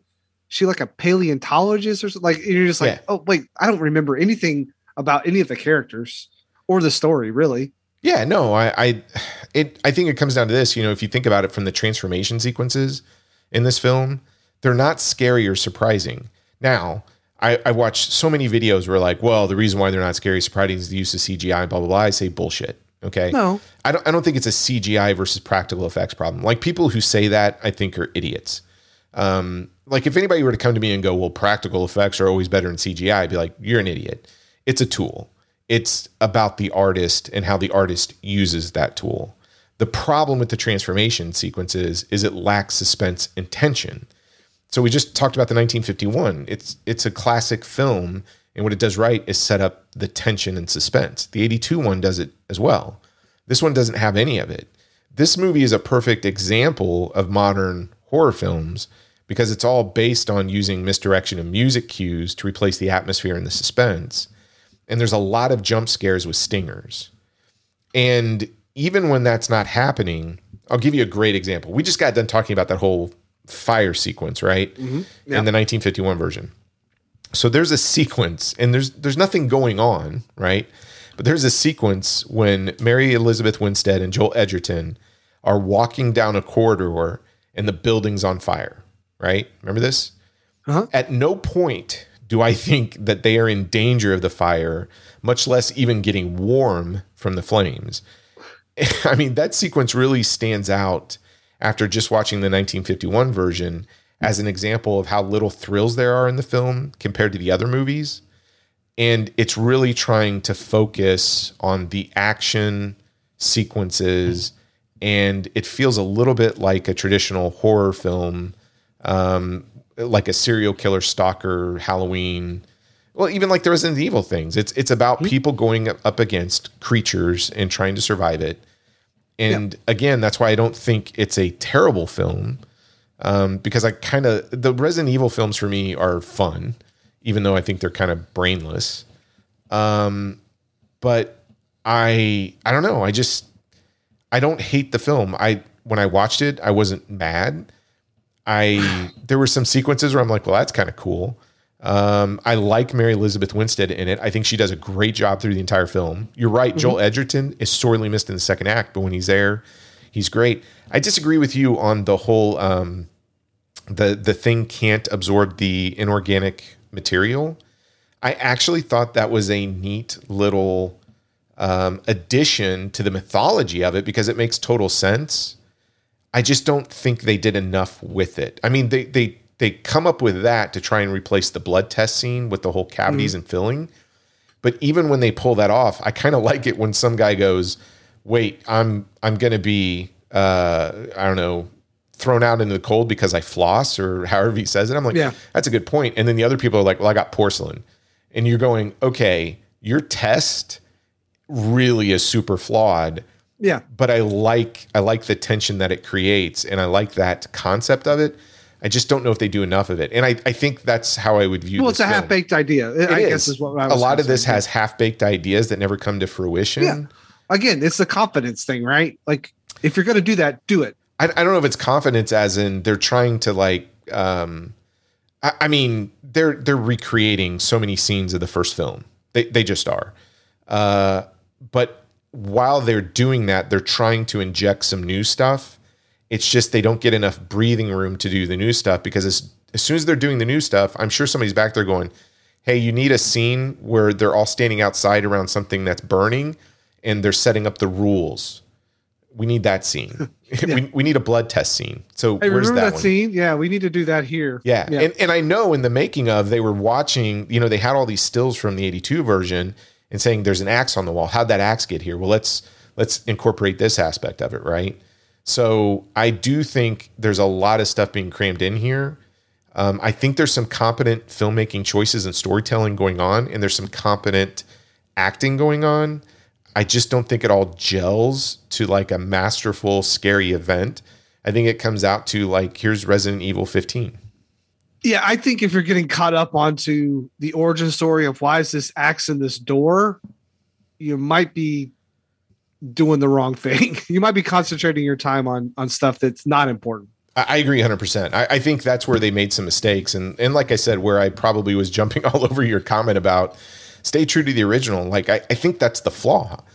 I would have loved for them to kind of go, but again, it's 2011. Two guys are coming in going, we got to make a remake, but we're not going to call it a remake because everybody's going to, have kittens. So let's call it a prequel, but it's really going to be a remake. And at the end of the day, they should have just went in and said, yeah, let's tell that story of what went down at that, outpost. And let's not try and recreate the first one, but come up with something totally different and use CGI till you're blue in the face. I think it would have been a lot of fun. Yeah. I mean, it could have been. I think that's, to me, this is a miss because I like the idea of this monster. I like the idea of you don't know who you can trust. Yeah. I like the idea of being in this location where you're trapped. It just never comes together for me. And I kind of wish it did, because I would like to have a 2-part thing movie. It'd be cool. As it is now, I can probably pass watching this one again for a while, to be honest with you. Here, we talked about how we were going to watch these things, and it was funny how I think you and I came to the conclusion, because it was just like, hey, I'm going to watch it this way. And you're like, well, that's how I'm going to watch it. And we're like, oh, okay. So we watched this before the 82. I'm glad we did it, because here's one thing I realized. If you've never seen any of these films, you need to watch this one last. This film will spoil some of the surprises and tension of the 1982 film, especially the dog that is happening and kicks things off in the 82. I'm glad I watched it in this order just to kind of understand that revelation. But I kind of equate it to somebody who's coming to the Star Wars films. I actually ran across somebody a few years ago. I was like, I've never seen a Star Wars film. How should I watch them? 1, 2, 3, 4. I'm like, no. You can't watch them like that. You got to watch them like 4, like start with A New Hope. 4, 5. 1, 2, 3. 1, 2, 3. 6, 7, 8, 9. Yep, that's correct. Because if you don't do it that way, then that whole sequence of Luke, I'm your father, it has zero impact on you if you watch it numerically. And I feel like this movie kind of falls into the same vein where that dog, and especially the beginning of the 82, the tension and suspense at the beginning of the 82 is all dependent on that dog. And this prequel, watching it before 82, if you've never seen these two films, you can't do it. You have to watch 82. Waiting for the dog to turn. Yeah, you have to watch 82, then go back and watch the prequel. And I actually think it'll be an okay experience. This is not going to come to the level of 82 in terms of just cinema storytelling. But I really don't think it's a piece of crap. I don't. I think it's just another Resident I don't Evil either, film. but it's a big miss. Based on what, 2011? No, not really. It's just an average monster film. On what I want as a good movie. I don't care when it comes out. 1951. I agree. All movies should be at the level of the 51 and the 82. Not all movies in the last 20 years are even any. I don't want to say they're not any good. It's just, oh boy, that could be a whole other show. Like, yeah, that's a whole other. Yeah, I'm getting on my old man soapbox. Like, back in the day. No, but man, I wanted to really enjoy this movie because, like I said, I would love to have a 3-hour thing movie. Yeah, I did enjoy this, but I enjoyed it knowing it's a 2011. I've seen it before. It's a 2011 monster film. They could have called it anything but The Thing, and I think people would have liked it a little bit more. Mm-hmm. I don't know, but that's just people being fanboyish. I agree. Well, it's you want. It is hard to talk about when you're just having a podcast later and you're like 2011. I got to share the story of the first time I saw this. Yeah, you got to share your story, please. So he's been on the show before. Spoiler alert: he's coming back at some point. He is coming back. Charlie is one of our closest, best, longest friends. We've known Charlie for a long time. Love Charlie. And Charlie is very much, I mean, as much as we know about horror films, Charlie knows everything about probably the subgenre of like monster films. Mm-hmm. That's his thing, right? And so anytime you get a monster film, Charlie is all in. And Charlie loves the 82 thing. So I happened to be in that area in southern Indiana. And I remember specifically we were in Clarksville at the Great Escape. Oh, yeah. And it was my wife and Charlie and myself went to see this film opening night, Friday night. And we go watch this. And there's a point, and I specifically remember it. It was when the guy's head shifts, right? You get that CGI effect. And Charlie's body mannerisms, I thought, now Charlie's a tall guy. I thought he was going to, he just starts squirming in his seat. He's so mad, like he's furious. I thought he was going to like detach the seat he was sitting in and throw it at the screen. And I'm like, oh my God. And the rest of the film, he could not sit still. It was just anger, just brewing up. And I'm sitting right next to him and I'm trying to watch this film, but I'm also trying not to laugh at him because you would have thought this movie broke into his house and murdered his parents. I mean, it offended everything that Charlie held true to what a movie should be. So the movie's over and he doesn't say a thing, nothing. He just storms out. We were leaving him, and Tabitha and I are like, ooh, I wonder if he liked it. We're kind of joking about it because Tabitha and I, after our first showing, were like, it's all right. I mean, it's a monster film. It was never going to be the 82 version. We got into the parking lot, and then it's like going to church sometimes when Charlie goes on a rampage of his opinion. When he gets in front of his pulpit? Yes. And so like 45 minutes later, we've been standing in this parking lot next to the car with him just going off on everything wrong with this film and how it just desecrated all good taste. And it was one of my favorite movie going experiences ever, because nothing gives me more joy than somebody really loving something or even really hating something. And he was so articulate and passionate in that. And you're just seeing this giant, cuddly teddy bear Charlie just basically ripping into 2011's The Thing. And I was just in heaven, because I'm like, this is awesome. I disagreed with everything he was saying, but I wasn't going to bring it up because we would have been there another like 4 hours. But no, that was my first experience of it. And I love it. It's like one of my favorite movie going memories, because I just love people that are that passionate and emboldened with it. But he hates this thing. I would be surprised if he ever saw it again. Ooh, probably not. I need to ask him. But yeah, he's probably never seen this again. Probably don't want to open up those wounds again. Yeah, and if you go on the internet, if you go to YouTube and go, 2011's The Thing, you've got so many people who tear into this thing. And I think it's kind of unjustified, because I think if you hold this thing up to 1982's version, it doesn't stand a chance. It doesn't stand a chance against the 1951 version. But it's still an okay film, I think. I'd watch this 10 times over that 2019 version of Hellboy. Yes. Okay. Yes, I will agree with that. Okay. Yeah. All right. Well, what else on this one?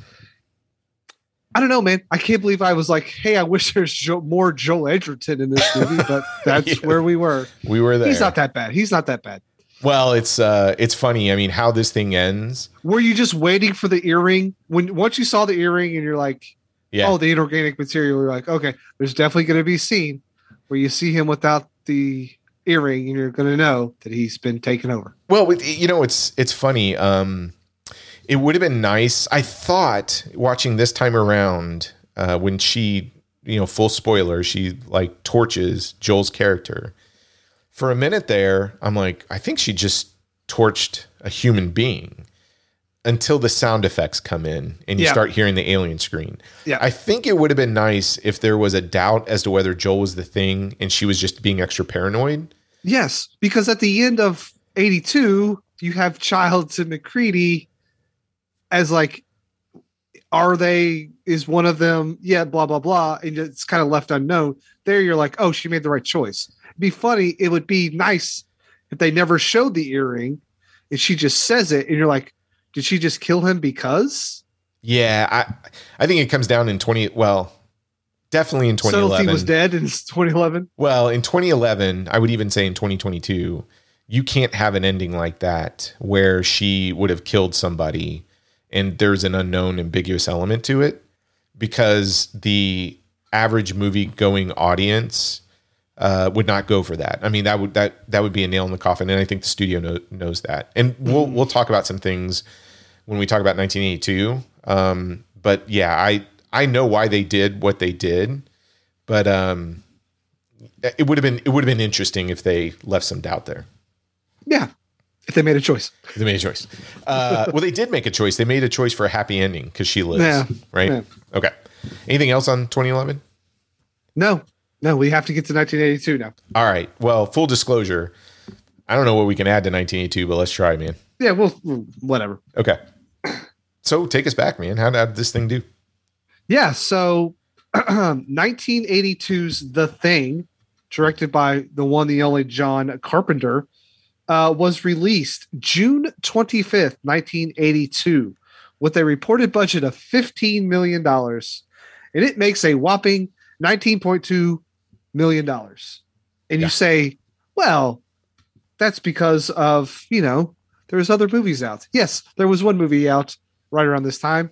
It was called E.T. And a lot of people say you have this nice cuddly E.T. alien that is nice, and then you have The Thing, which is not nice. But anyway, I will say, when I looked at Rotten Tomatoes, because one of the things you will hear about 1982's version is it was basically panned critically. A lot of the nerd magazines at the time said it was nihilistic. It was, this and that. And let's make something clear. In 1982, everybody hated this film. Not just critics, John Carpenter has been on record to say it wasn't that the critics hated this film that got to him the most. It was the fact that the fans hated this film. His fans hated this. If you look at like Starlog back then and what was that, Cinephistique or whatever it's called, those articles are brutal. Yeah. Just brutal. Everybody hated this thing. So when I went back and looked, right now it sits at an 83 on Rotten Tomatoes with the critics and then a 92 with the fans. So that's not the current status of what it was in 1982. It was much, much worse. It's probably like 5% and 5%. Yes. I mean, I absolutely love June of 1982. Go for it. Because Poltergeist comes out that month. Mm-hmm. E.T. comes out that month. Grease 2 comes out that month, which I don't love. Yeah.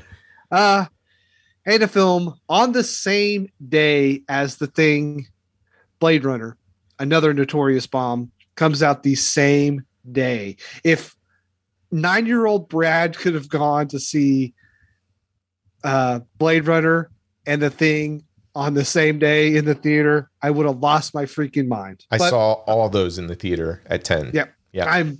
There aren't many times I'm jealous that I'm much younger than you, but this is a time when I'm like, man, I would have given anything to see that in the theater.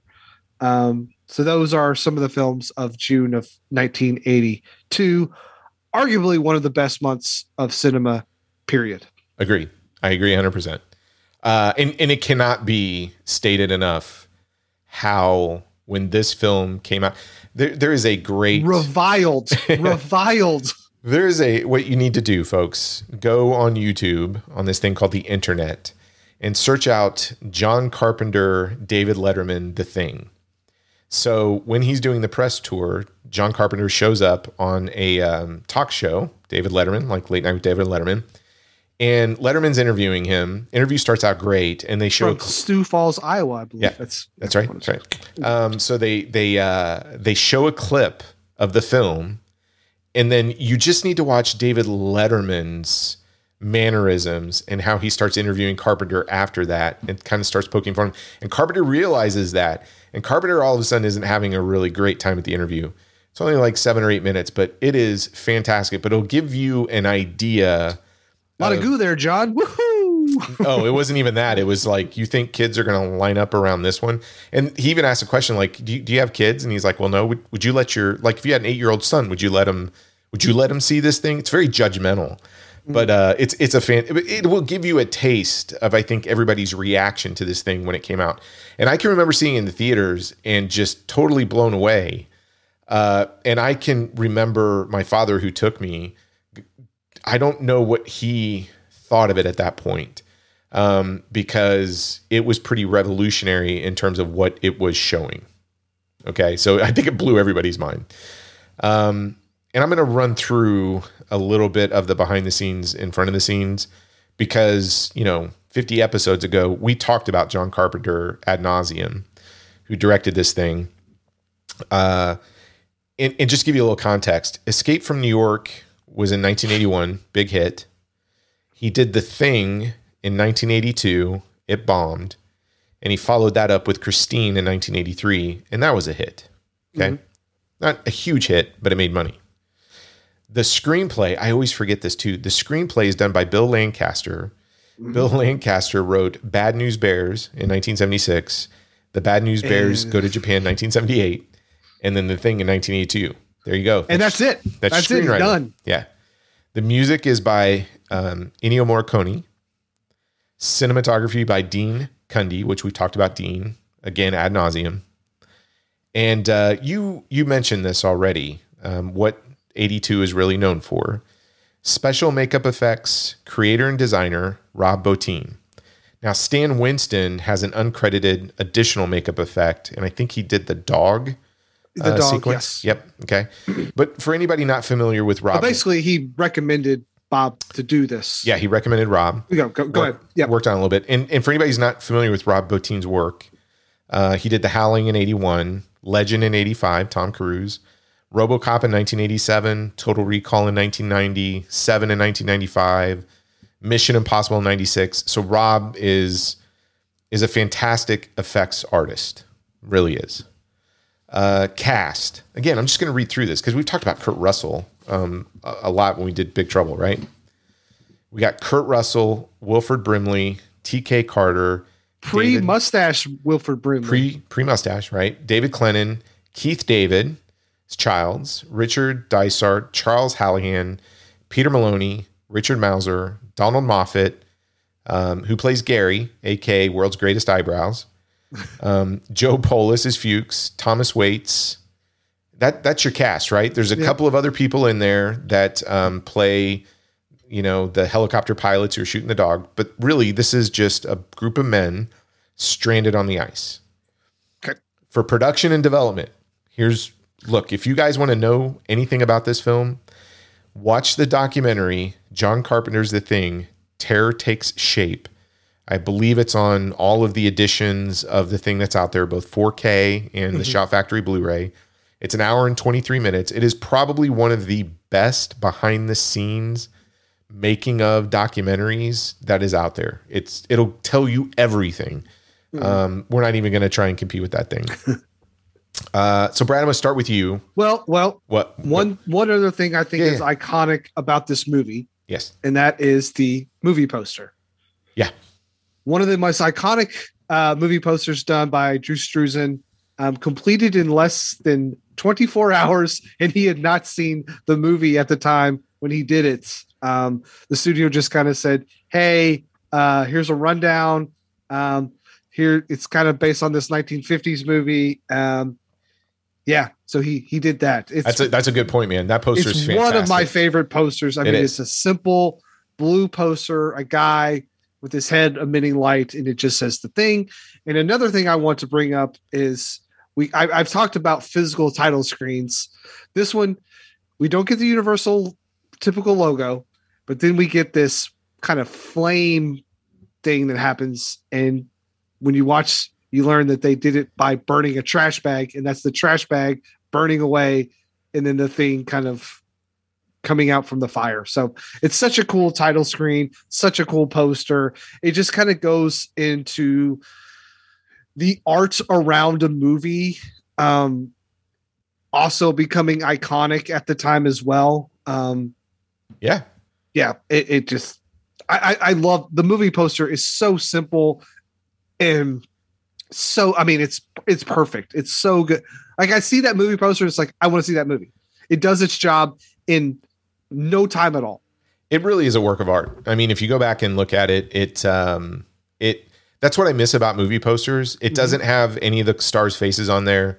It has a concept. It's selling you on a concept, and you're immediately drawn into it.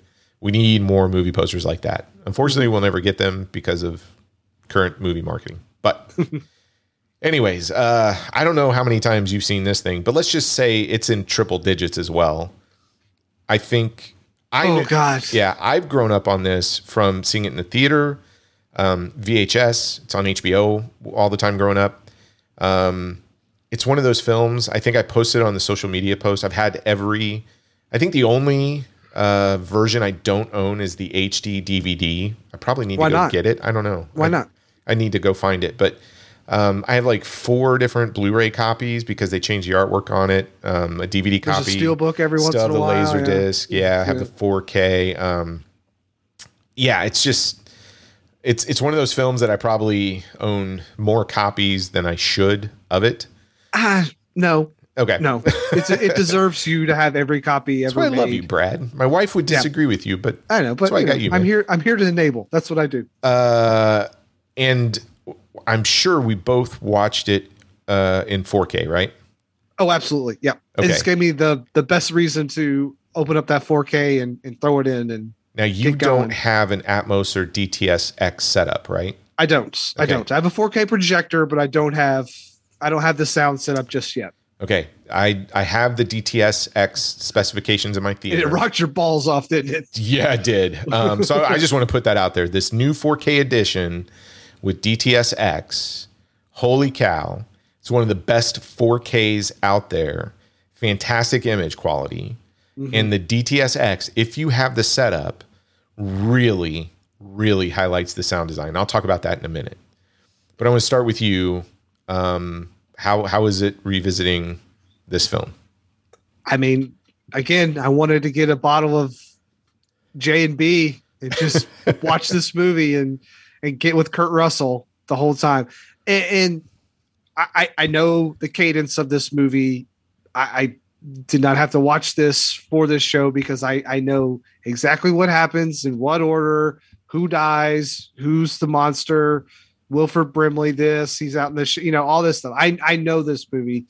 But even now I watch it, and some of that creature design and some of the stuff that happens to people, I still have those oh shit moments where I'm just like, oh my God, like that is still to this day just so gnarly and so slimy, and the stuff that happens to these guys is awesome. And I always have people over in October. Well, I have people over in my house to watch movies a lot, but in October we always do horror movies. And one year I did this, and I mean, to show this to someone who's never seen it before, it's so much fun to introduce them to this. I mean, the body horror and everything that happens in this movie. It's a brilliantly made movie.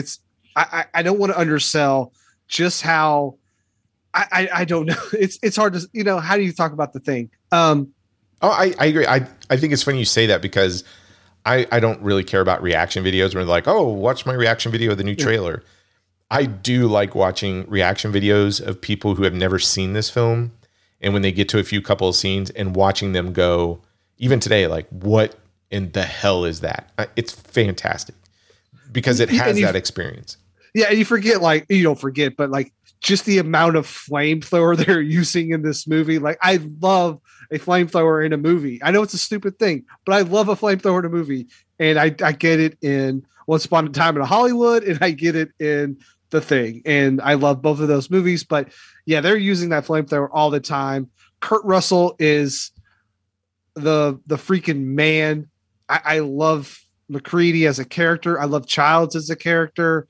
Wilford Brimley is playing kind of off like his normal sort of typecasting that he would go on to become. It holds up so well. And I don't want to be like, well, the practical effects make it, there's still some wonkiness to those effects, but there's a sort of, I don't know how to put it. There's just something about those effects that still get me going. And I'm excited to watch this movie every time. Once I'm done with this, I'm always like, okay, that's my favorite John Carpenter film, right? And I'm like, well, no, it's probably Big Trouble in Little China. Then I go back and I watch Big Trouble in Little China. I'm like, no, it's definitely Big Trouble in Little China. And then I watch Halloween and I'm like, no, it's probably Halloween. No, is it Escape from New York? I'm like, no, I don't know what it is. Like, it's just kind of the most recent. And now I'm like, well, I don't know. Maybe it's The Thing because of all the, I'm like, I don't know. John Carpenter's like that. Like, you can have this rotating favorite film, and it's usually the one that you've seen the most recent. I love every second of this movie. There is not a moment or a scene in this movie that I would cut. I agree. There's not one wasted piece of film in this thing. Absolutely. Absolutely. There is not a frame in this movie where I'm like, that was unnecessary. You get going in this movie, and then the dog happens, and then all shit breaks loose. Yeah. And then there's a little bit of moments where, things are slowing down a little bit. The guys are trying to figure out who is who and who can I trust, who can't I trust.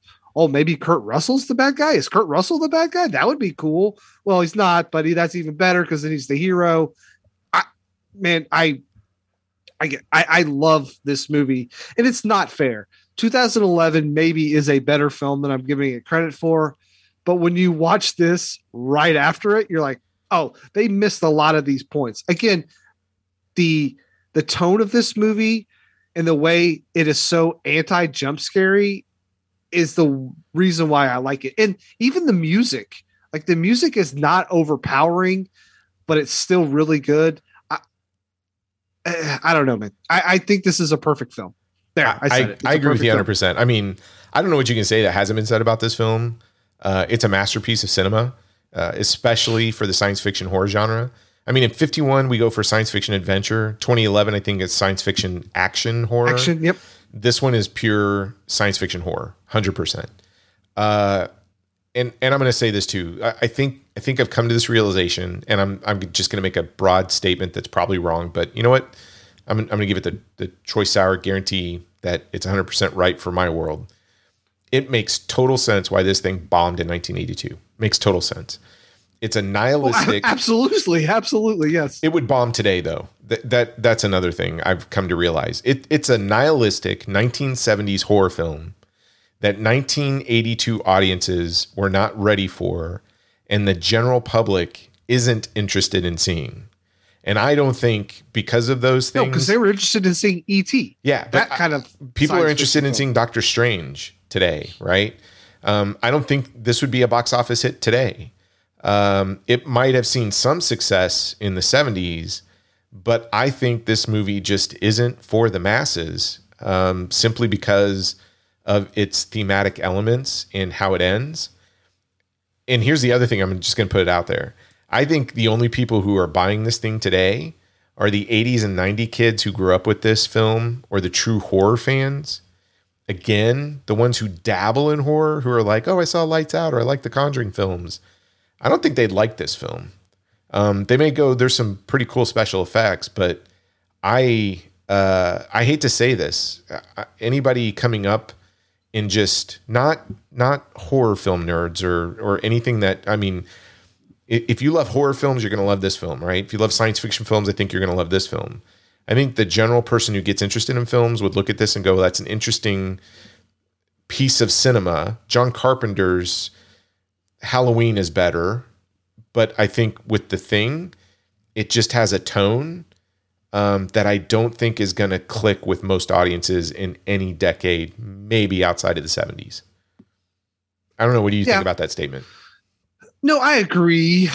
Because I wonder, like, the average movie person, and obviously we are not average movie people. Yeah. Because we have a podcast and we have a collection that's laughable and like, oh, I could retire, but no, I have all these movies. Look at me. And I think because like even like my neighbors that I watch movies with, I said, hey, let's watch The Thing. And they're like, what's that? And I'm like, how do you not know about one of the greatest movies ever made? I agree. And it's a lot of people, I think we assume in the circles we hang out with, everybody just assumes this is a masterpiece. I am totally surprised, even from my kids' friends, how many people have never seen this film of even that age or demographic. I think it's just lost. And every time I see a new edition come out, I'm like, oh, that's the same people who bought the other 5 copies are buying that one, i.e. you and me, right? And I don't know. I run across people who are discovering film today and they go, The Exorcist is boring. I'm like, are you kidding me? That's a masterpiece of cinema, just in general. No, it's too boring. It's not really scary at all. Oh God! I kind of you forget that movie opens up in like Egypt. You're like, why are we in Egypt again? Yeah, I know, but it's good. It's good storytelling. Yeah, but I would look at The Thing and go, I think a lot of people would go, it's all right. I mean, some of the effects are cool. Yep, never seen that before. And I love watching the reaction videos.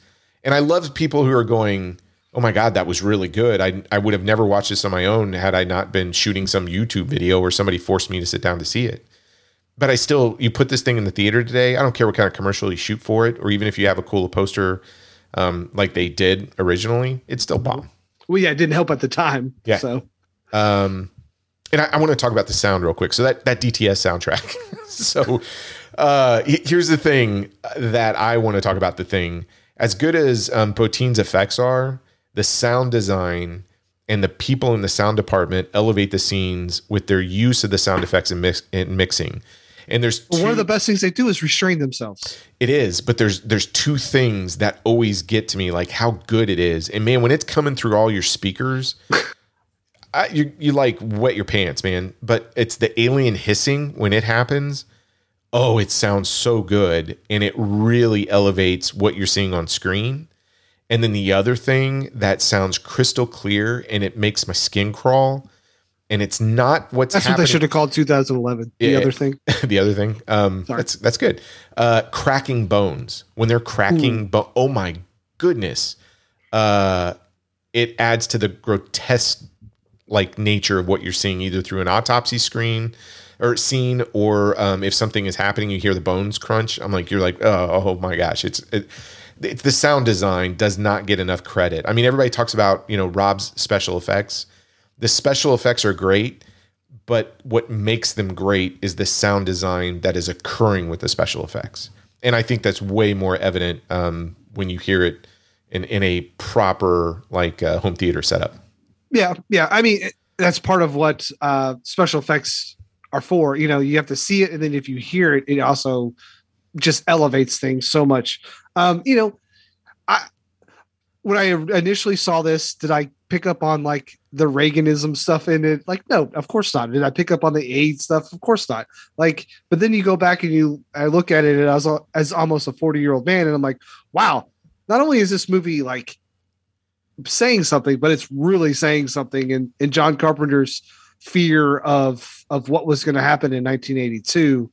I like going back and looking at that political commentary that's buried in a film about a shape-shifting alien. You're like, wow, that's masterful.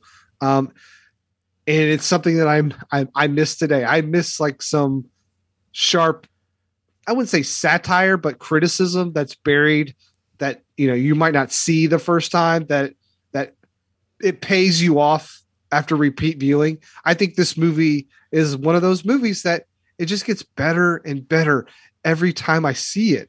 And I'm like, as much as I like it now, I want to watch it again because I know I'm going to like it more the next time. And that's the sign of a great movie. Was I on board with this thing the first time I saw it? I don't know. I was probably 8 years old when I first saw this movie.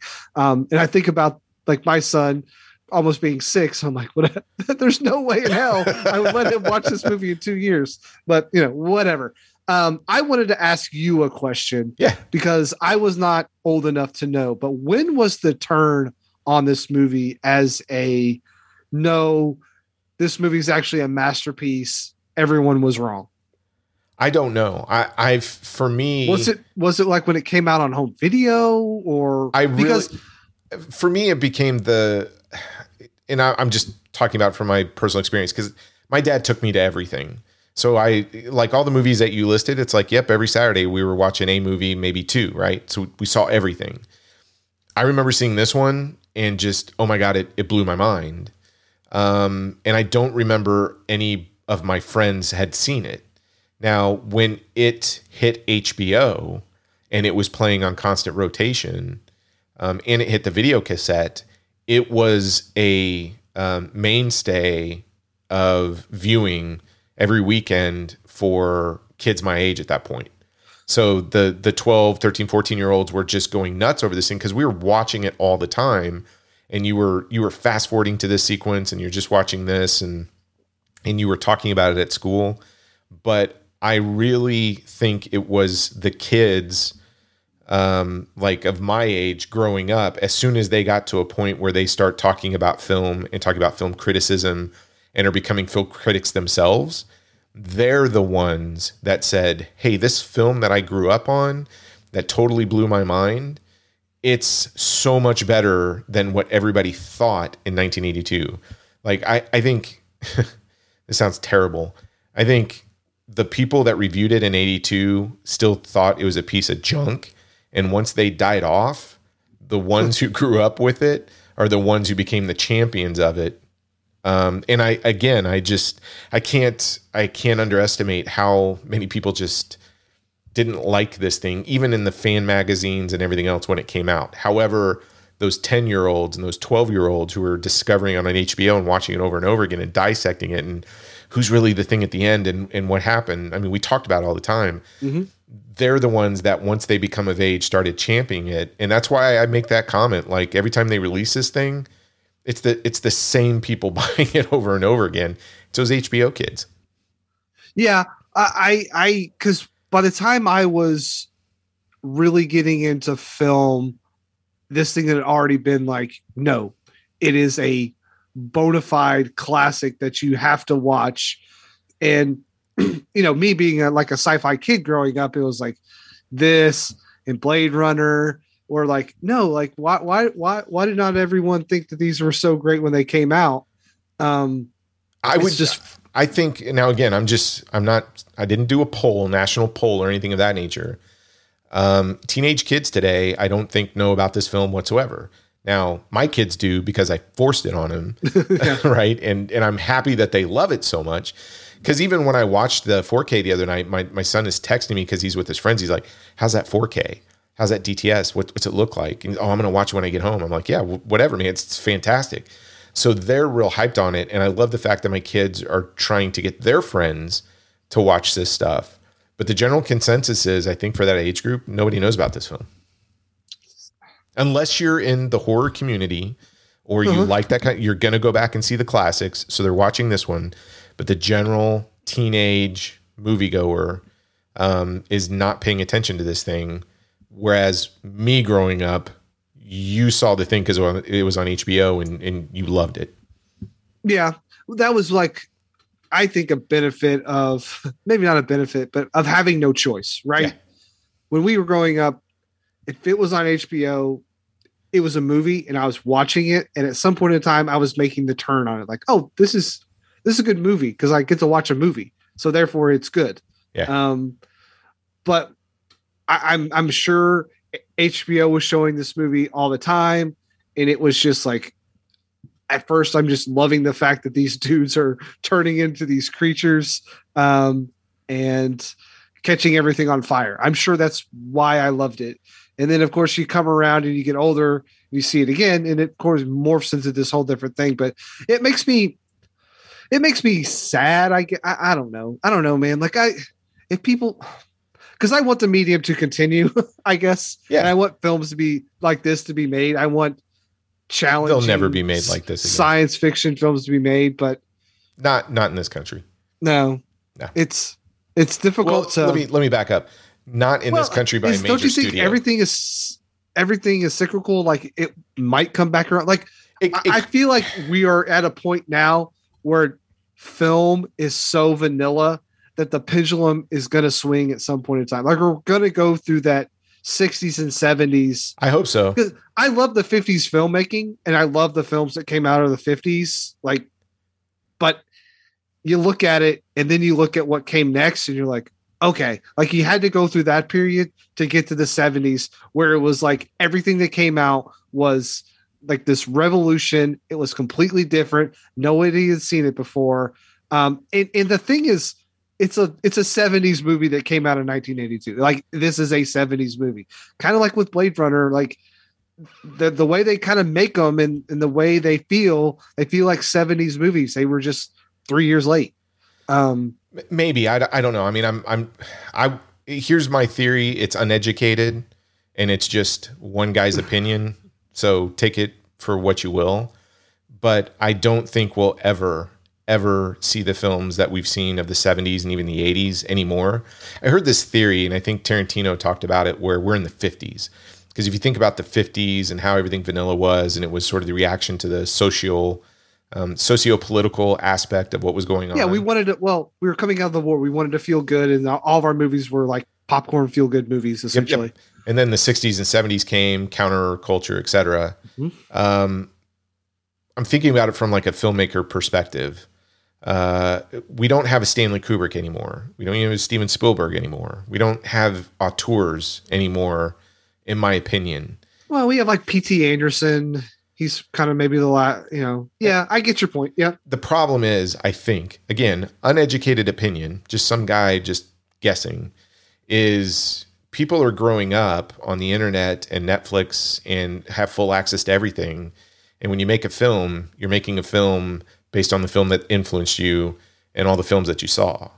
Whereas auteurs in the 70s and 80s, yeah, they were influenced by some films. Carpenter was clearly influenced by Howard Hawks. No doubt about it. Yeah.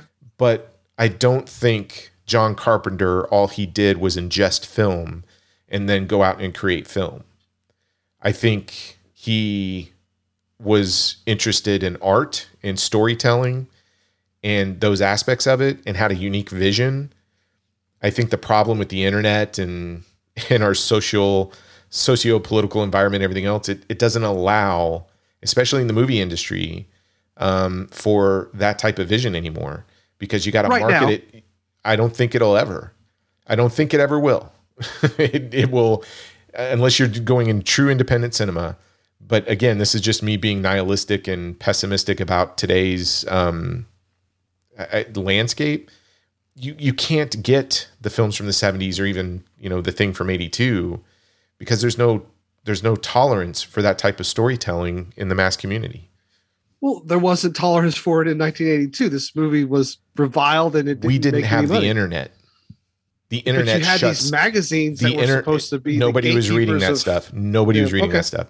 The internet shuts everything down, and it's the minority that shuts it all down. So as long as the internet and that minority is out there voicing it in such a way, you will never have this stuff again. Just one man's opinion. Okay. The internet's a beautiful thing. Don't get me wrong, but it also creates a environment.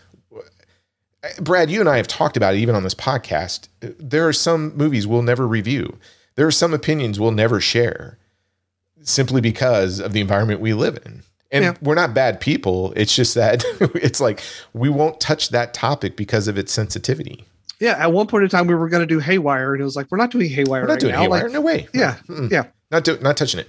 So that's if we're like that, and we're creating some stupid little pocket. It's not stupid. I'm just saying it's. Hey, we have 100 episodes. We got 100 episodes out there. We got some amazing people we interact with, but I'm just looking at it from this standpoint and just saying some of the boldness and braveness and breaking the stereotype of storytelling, and it's not commercially viable. It's not politically viable. It's not viable as long as the internet is out there and you face some group or organization taking that content or your views. I mean, think about how many times you read something and go, well, did they really say that? Or was that taken out of context? Or, I mean, it's just, and again, I'm not getting on a soapbox here. I think realistically, anybody who thinks that it's like, oh, this is cyclical, we're going into new territory, could be amazing territory. It's never going to be the movies of the 70s and 80s ever. Yeah, maybe. I don't know. I'm hopeful. I'm hopeful too, but you're the nihilist of this. When did you become the nihilist? When it comes to the view of cinema, domestic American cinema, it doesn't have a voice anymore. And right now, well, hold on, let me put it this way: it has a voice, but it's muted. Let me put it that way. Yeah, or it's turned way down. Yes, turned way down. Yeah. And I think that's a problem. But it's really hard to test the boundaries of anything for fear of some type of repercussion on anything. Yeah, you gotta play it safe. The way society works is it's like this pendulum. We always overcorrect. I hope so. I really do. I mean, you have let me back Obama. It up. I don't want it to overcorrect. I just want common sense. Anyways, let's get back to how awesome this movie is. No, you're right. So I don't know how you are. Every time I revisit something, especially like this film, there's always something that stands out. And since I watched the 2011 version before this one, and I really came to the conclusion, like if you've never come to these films, like the 2011 and 1982, you can't watch the 2011 first because that dog in the beginning is so creepy and it's terrifying, which is why you can't watch the prequel until after 82, because that dog really adds to the suspense of the first 20 minutes. Yeah, because, that helicopter opens up and you're like, why are they chasing this dog? Yeah. What's up with this dog? It's just a dog, because you don't know that a alien could hide inside of a dog. And then when it happens, it still kind of gets me like, man, that dog goes through a lot of stuff. But yeah, you're right. I think it definitely would ruin that It does. first like 15 minutes. Yeah, I mean, if I had never seen that, I think you made the comment like, well, you're just waiting for the dog to do something because it's an alien. Whereas in the 1982 version, when that dog goes into the kennel, sits down and is looking straight ahead, you're like, holy cow, that's creepy.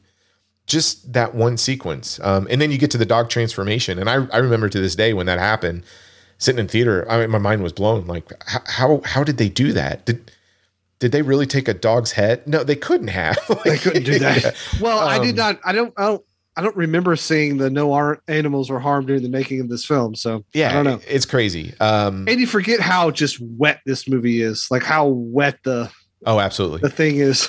And the other thing that gets me every time, because I think it's just a masterful stroke of tension and suspense that has this amazing payoff, is the defibrillator scene that ends up turning into the spider head scene. I don't think any movie has come close to a what the fuck moment than that sequence right there. Oh, when his head falls off and turns into a spider? No, just when his I mean that's the icing on the cake after his hands go through that guy's chest and it gets bitten the chest off. eats him. Yes, yep, dude. Yep. That whole sequence. Even to this day, my eyes just widen, and I'm like, I can't believe I'm seeing this. And as many times as I've watched the behind the scenes and how they do it, it's just amazing to me. It really is. Yeah, I was thinking the perfect double feature is the Blob remake followed by the Thing. Absolutely. You're like, yes. Give me that that all day. No, I agree. I think you said it already. I mean, I love the film. If we're grading it, it's 10 out of 10, right? Uh-huh. I think it's Carpenter's masterpiece. So Big Trouble in Little China will always be my favorite John Carpenter film and probably my favorite Kurt Russell film. But this movie is Carpenter's best work of art, in my opinion. Yeah. I even prefer this. Because I say Pulp Fiction is my favorite Quentin Tarantino movie, but I think Inglourious Basterds is his best made movie. I agree with you 100%. Yeah. So I would think that this film, if you were to rank all of his movies, to me, this is the best thing he's ever done, even though he has some bangers, right? But I will always watch Big Trouble in Little China over this one, but I will always sit back and say the Thing is his masterpiece. So yeah, I think Big Trouble in Little China is way more fun to watch than the Thing. Yeah. I don't know. I like that nihilistic sort of. Again, I love sneaking political commentary in your film. It is. When it's not super overt. I that's what I do miss kind of in it. And don't get me wrong, I'm not trying to put a blanket statement out there and saying that political commentary and social commentary doesn't exist in film today. What I'm saying is in the mass market, when something gets released like to 3,000 screens, socio-political topics can be scary. And what horror movies do really well is sometimes take that fear element and incorporate it into the story and come out with some very interesting concepts. I don't think we have enough of that anymore. It does exist and it pops up every once in a while, but it really seemed like in the 70s and early 80s, it was there a lot. And I think we've lost it. And I hope you're right, Brad. Like I love, some people go, they feel really uncomfortable talking about politics or religion or something. I don't, as long as you're coming from a place of you can be open, take the other person's opinion and not like jump down their throat. And that's what I've always liked about us talking about this stuff. And I hope film does come around and embrace, that boldness to talk about some taboo subjects and do it with a mass audience. For right now, I think it's muted or turned down very low, and it should be a little bit louder, especially with all the crap that's going on in the world. Yeah. And so I honestly, I think there could be some really good dialogue and messages with more movies like The Thing, quite honestly. For sure. So I want to tell you why I did not read the book, because I played the 2002 third-person survival horror game called The Thing for the original Xbox and I believe PS2. Yeah, I have the PS2 version. Yeah, so it is like a third-person shooter set in that world. There's a dossier at the beginning of the game that I found that literally says that Childs died of hypothermia and MacReady was his whereabouts were unknown. So it literally picks up right after this movie ends, and it was endorsed by John Carpenter himself. It's a really cool game. Video games don't age as well usually as movies, but this one was fun to revisit. I had forgotten that I had it, and I went through my old box of stuff that I still haven't put up on a shelf yet, and there it was, and I was like, oh hell yeah. It was fun, and it was just another thing. It was like, God, this idea and this property are so good. I'm just disappointed that we don't have the thing in another location, right? Like, Right. Let's move out of Antarctica and let's go somewhere else. Los Angeles, like Predator 2. Yeah, like let's go to Predator. Yeah. And he's fighting drug cartel and all this there you stuff. But yeah, give me Danny Glover. Yeah, really cool game. I was glad I went through it. So again, if you're like us and want to do all things The Thing, play that game. Yeah, I wanted to go back and read the comic series because there was a 2-issue series that picks up after the film, and then they did a 4-issue series after that one because it was so successful. I didn't get time to go back and read them, but I decided to read Frozen Hell. So I'm glad we tried to cover like different mediums of the same story. I think it's a really great franchise. I mean, I think a few episodes ago we were talking about best horror franchises, and I think Evil Dead is the best. I think this one's up there. I mean, for 3 films, 2 of them being just freaking classic masterpiece cinema viewing experiences, and one being okay. Okay. Yeah. Your average is pretty high. Heck yeah, it for is. sure. Man. Yeah. Well, anything else about the 82 version? Go buy that 4K, perfect. people. Please. It's awesome. It's awesome. And it's perfect. It's a perfect film. I personally, and I think this is my problem, is like when I'm ranking my directors, Carpenter is always the one I kind of leave out of my top 5. And then I go through his filmography. I'm like, wait a minute. That's a perfect film. That's a perfect film. That's a perfect film. That's a perfect film. I think he has 4 perfect films. I agree. I think Escape from New York is a perfect film. I think, actually, I might even say They Live is a perfect film too. It's like that one grows on me every time I watch it. Yeah, yep. A little bit more. That is, I think, when you take away anything from John Carpenter, it's when you watch one of his movies and you watch it again, it will be better the next time you watch it. Every time. Yeah, and I've seen this film, I don't know, 100 plus times, and every time I watch it, I, like you said, enjoy it a little bit more, and I'm always getting something new out of it. And I can't say that about a lot of movies or directors. I've seen The Exorcist 137 times, and it keeps getting better every time I see it. Troy, Yeah. Beetlejuice. There you go. What else? You want to go back and grade these? Should we? Sure. What are we grading them on? I don't know. So 1951 is the Thing from Another World. Is it a bomb? No, absolutely not.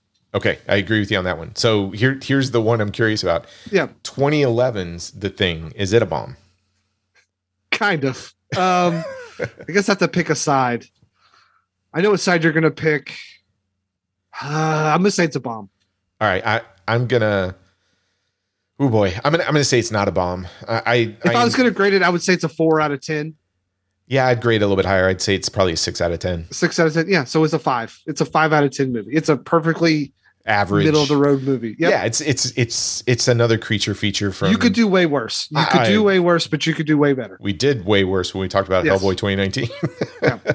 And then I think not a bomb. Not a bomb. Okay, perfect cool. film. Well, what are we talking about next week? Next week is my pick. Yeah. And so for episode 101, we're also doing another remake. We are doing the Power Rangers remake from 2017. Oh boy. You were probably way too old for the Power Rangers. I was. It was I think they were popular when I was in college. Yeah. So when I was about 10 or 11, the Power Rangers were probably the biggest thing in the entire world. That whole inception of the Power Rangers show is pretty fascinating. So we'll touch on that, and then we'll touch on that remake reboot movie. Okay. With Bryan Cranston as all people in there. Saw it in the theater, so it'll be curious to revisit. Yep. Okay. Get ready to hear a lot of things about jerking off a bull, because that is a plot point in that movie. Oh my God. Yeah. Okay. I didn't make the goddamn movie, Troy. I know. I totally forgot about it. And now you said it. I'm like, oh boy, next week's going to be interesting.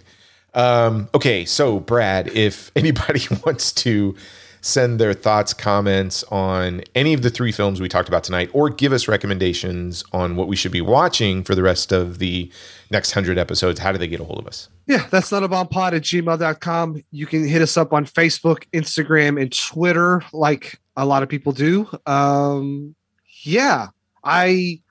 I want to thank you for going along with this. I was going to say secretly, but it's not so secretly.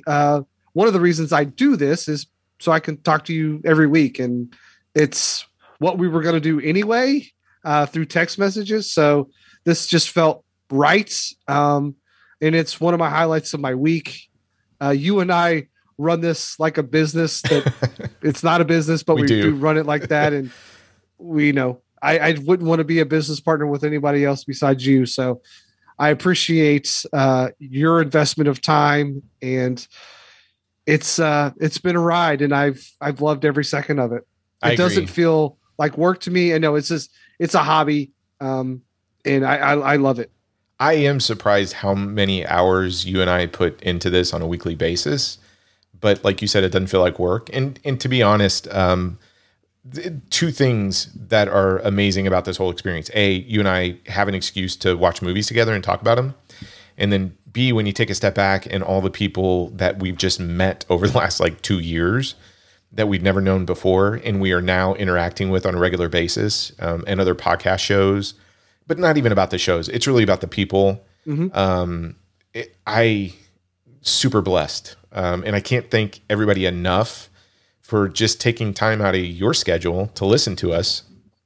And please keep interacting with us. We enjoy it. We are, I think we're pretty good about responding in a timely manner. Things don't sit in the inbox too long, but, no, we do this because we like to talk to each other, but I think it's slowly becoming one of those things where it's like now, even if we wanted to quit, we can't, because we've got all these connections and interactions with people who are playing along with us. Yeah. And it's so much fun. So, And like, if we talk about someone on this show, or we talk about their podcast, or we have them as a guest, first and foremost, those people are good people. Like they're our friends. Their secondary thing is like, oh, they have a podcast, but first and foremost, they're a good person and they're good to us. That's why they're on here. Not their podcast is second. It's always because we like them as a person. So they get our stamp of approval anytime someone comes on here. So 100%. And I just want to send a big thank you. I'm not going to go through and read the list, but thank you for everybody who's taken time to join the conversation with us. And thank you to everybody who's talked about us on any of these social media platforms or other podcasts or anything else. We're super grateful. Thanks for all the invites that we get for, to be on other shows. It's been so much fun. Hey, look, the next 100, I can guarantee they're going to be just as entertaining. Brad and I will have a ton of horrible, bad impressions. We're working on a few right now, probably for next week. Mm-hmm. Yeah. But yeah, I can't thank everybody enough for just being along for the ride, and I'm looking forward to keep this going, man. Absolutely. I was going to do my Andrew Dice Clay, but you know what? I won't. I'll refrain. Okay. Oh boy, there it was. I don't know if you're listening in the morning, the afternoon, or evening. Thank you for tuning in. Thanks for listening to, man, this one's been a long one, but it's been super fun. And sorry if we derailed with our political and social commentary today, but that's all part of the charm, right? And don't take any of our opinions as facts. They're just opinions. But hey, look, I hope you're having an awesome week, and join us next week when I know I'm going to learn all about the Power Rangers, because I don't know anything about the Power Rangers. So Brad, I'm looking forward to it. Now I'm going to teach you all about the Power Rangers, buddy. Awesome. Don't lose your head.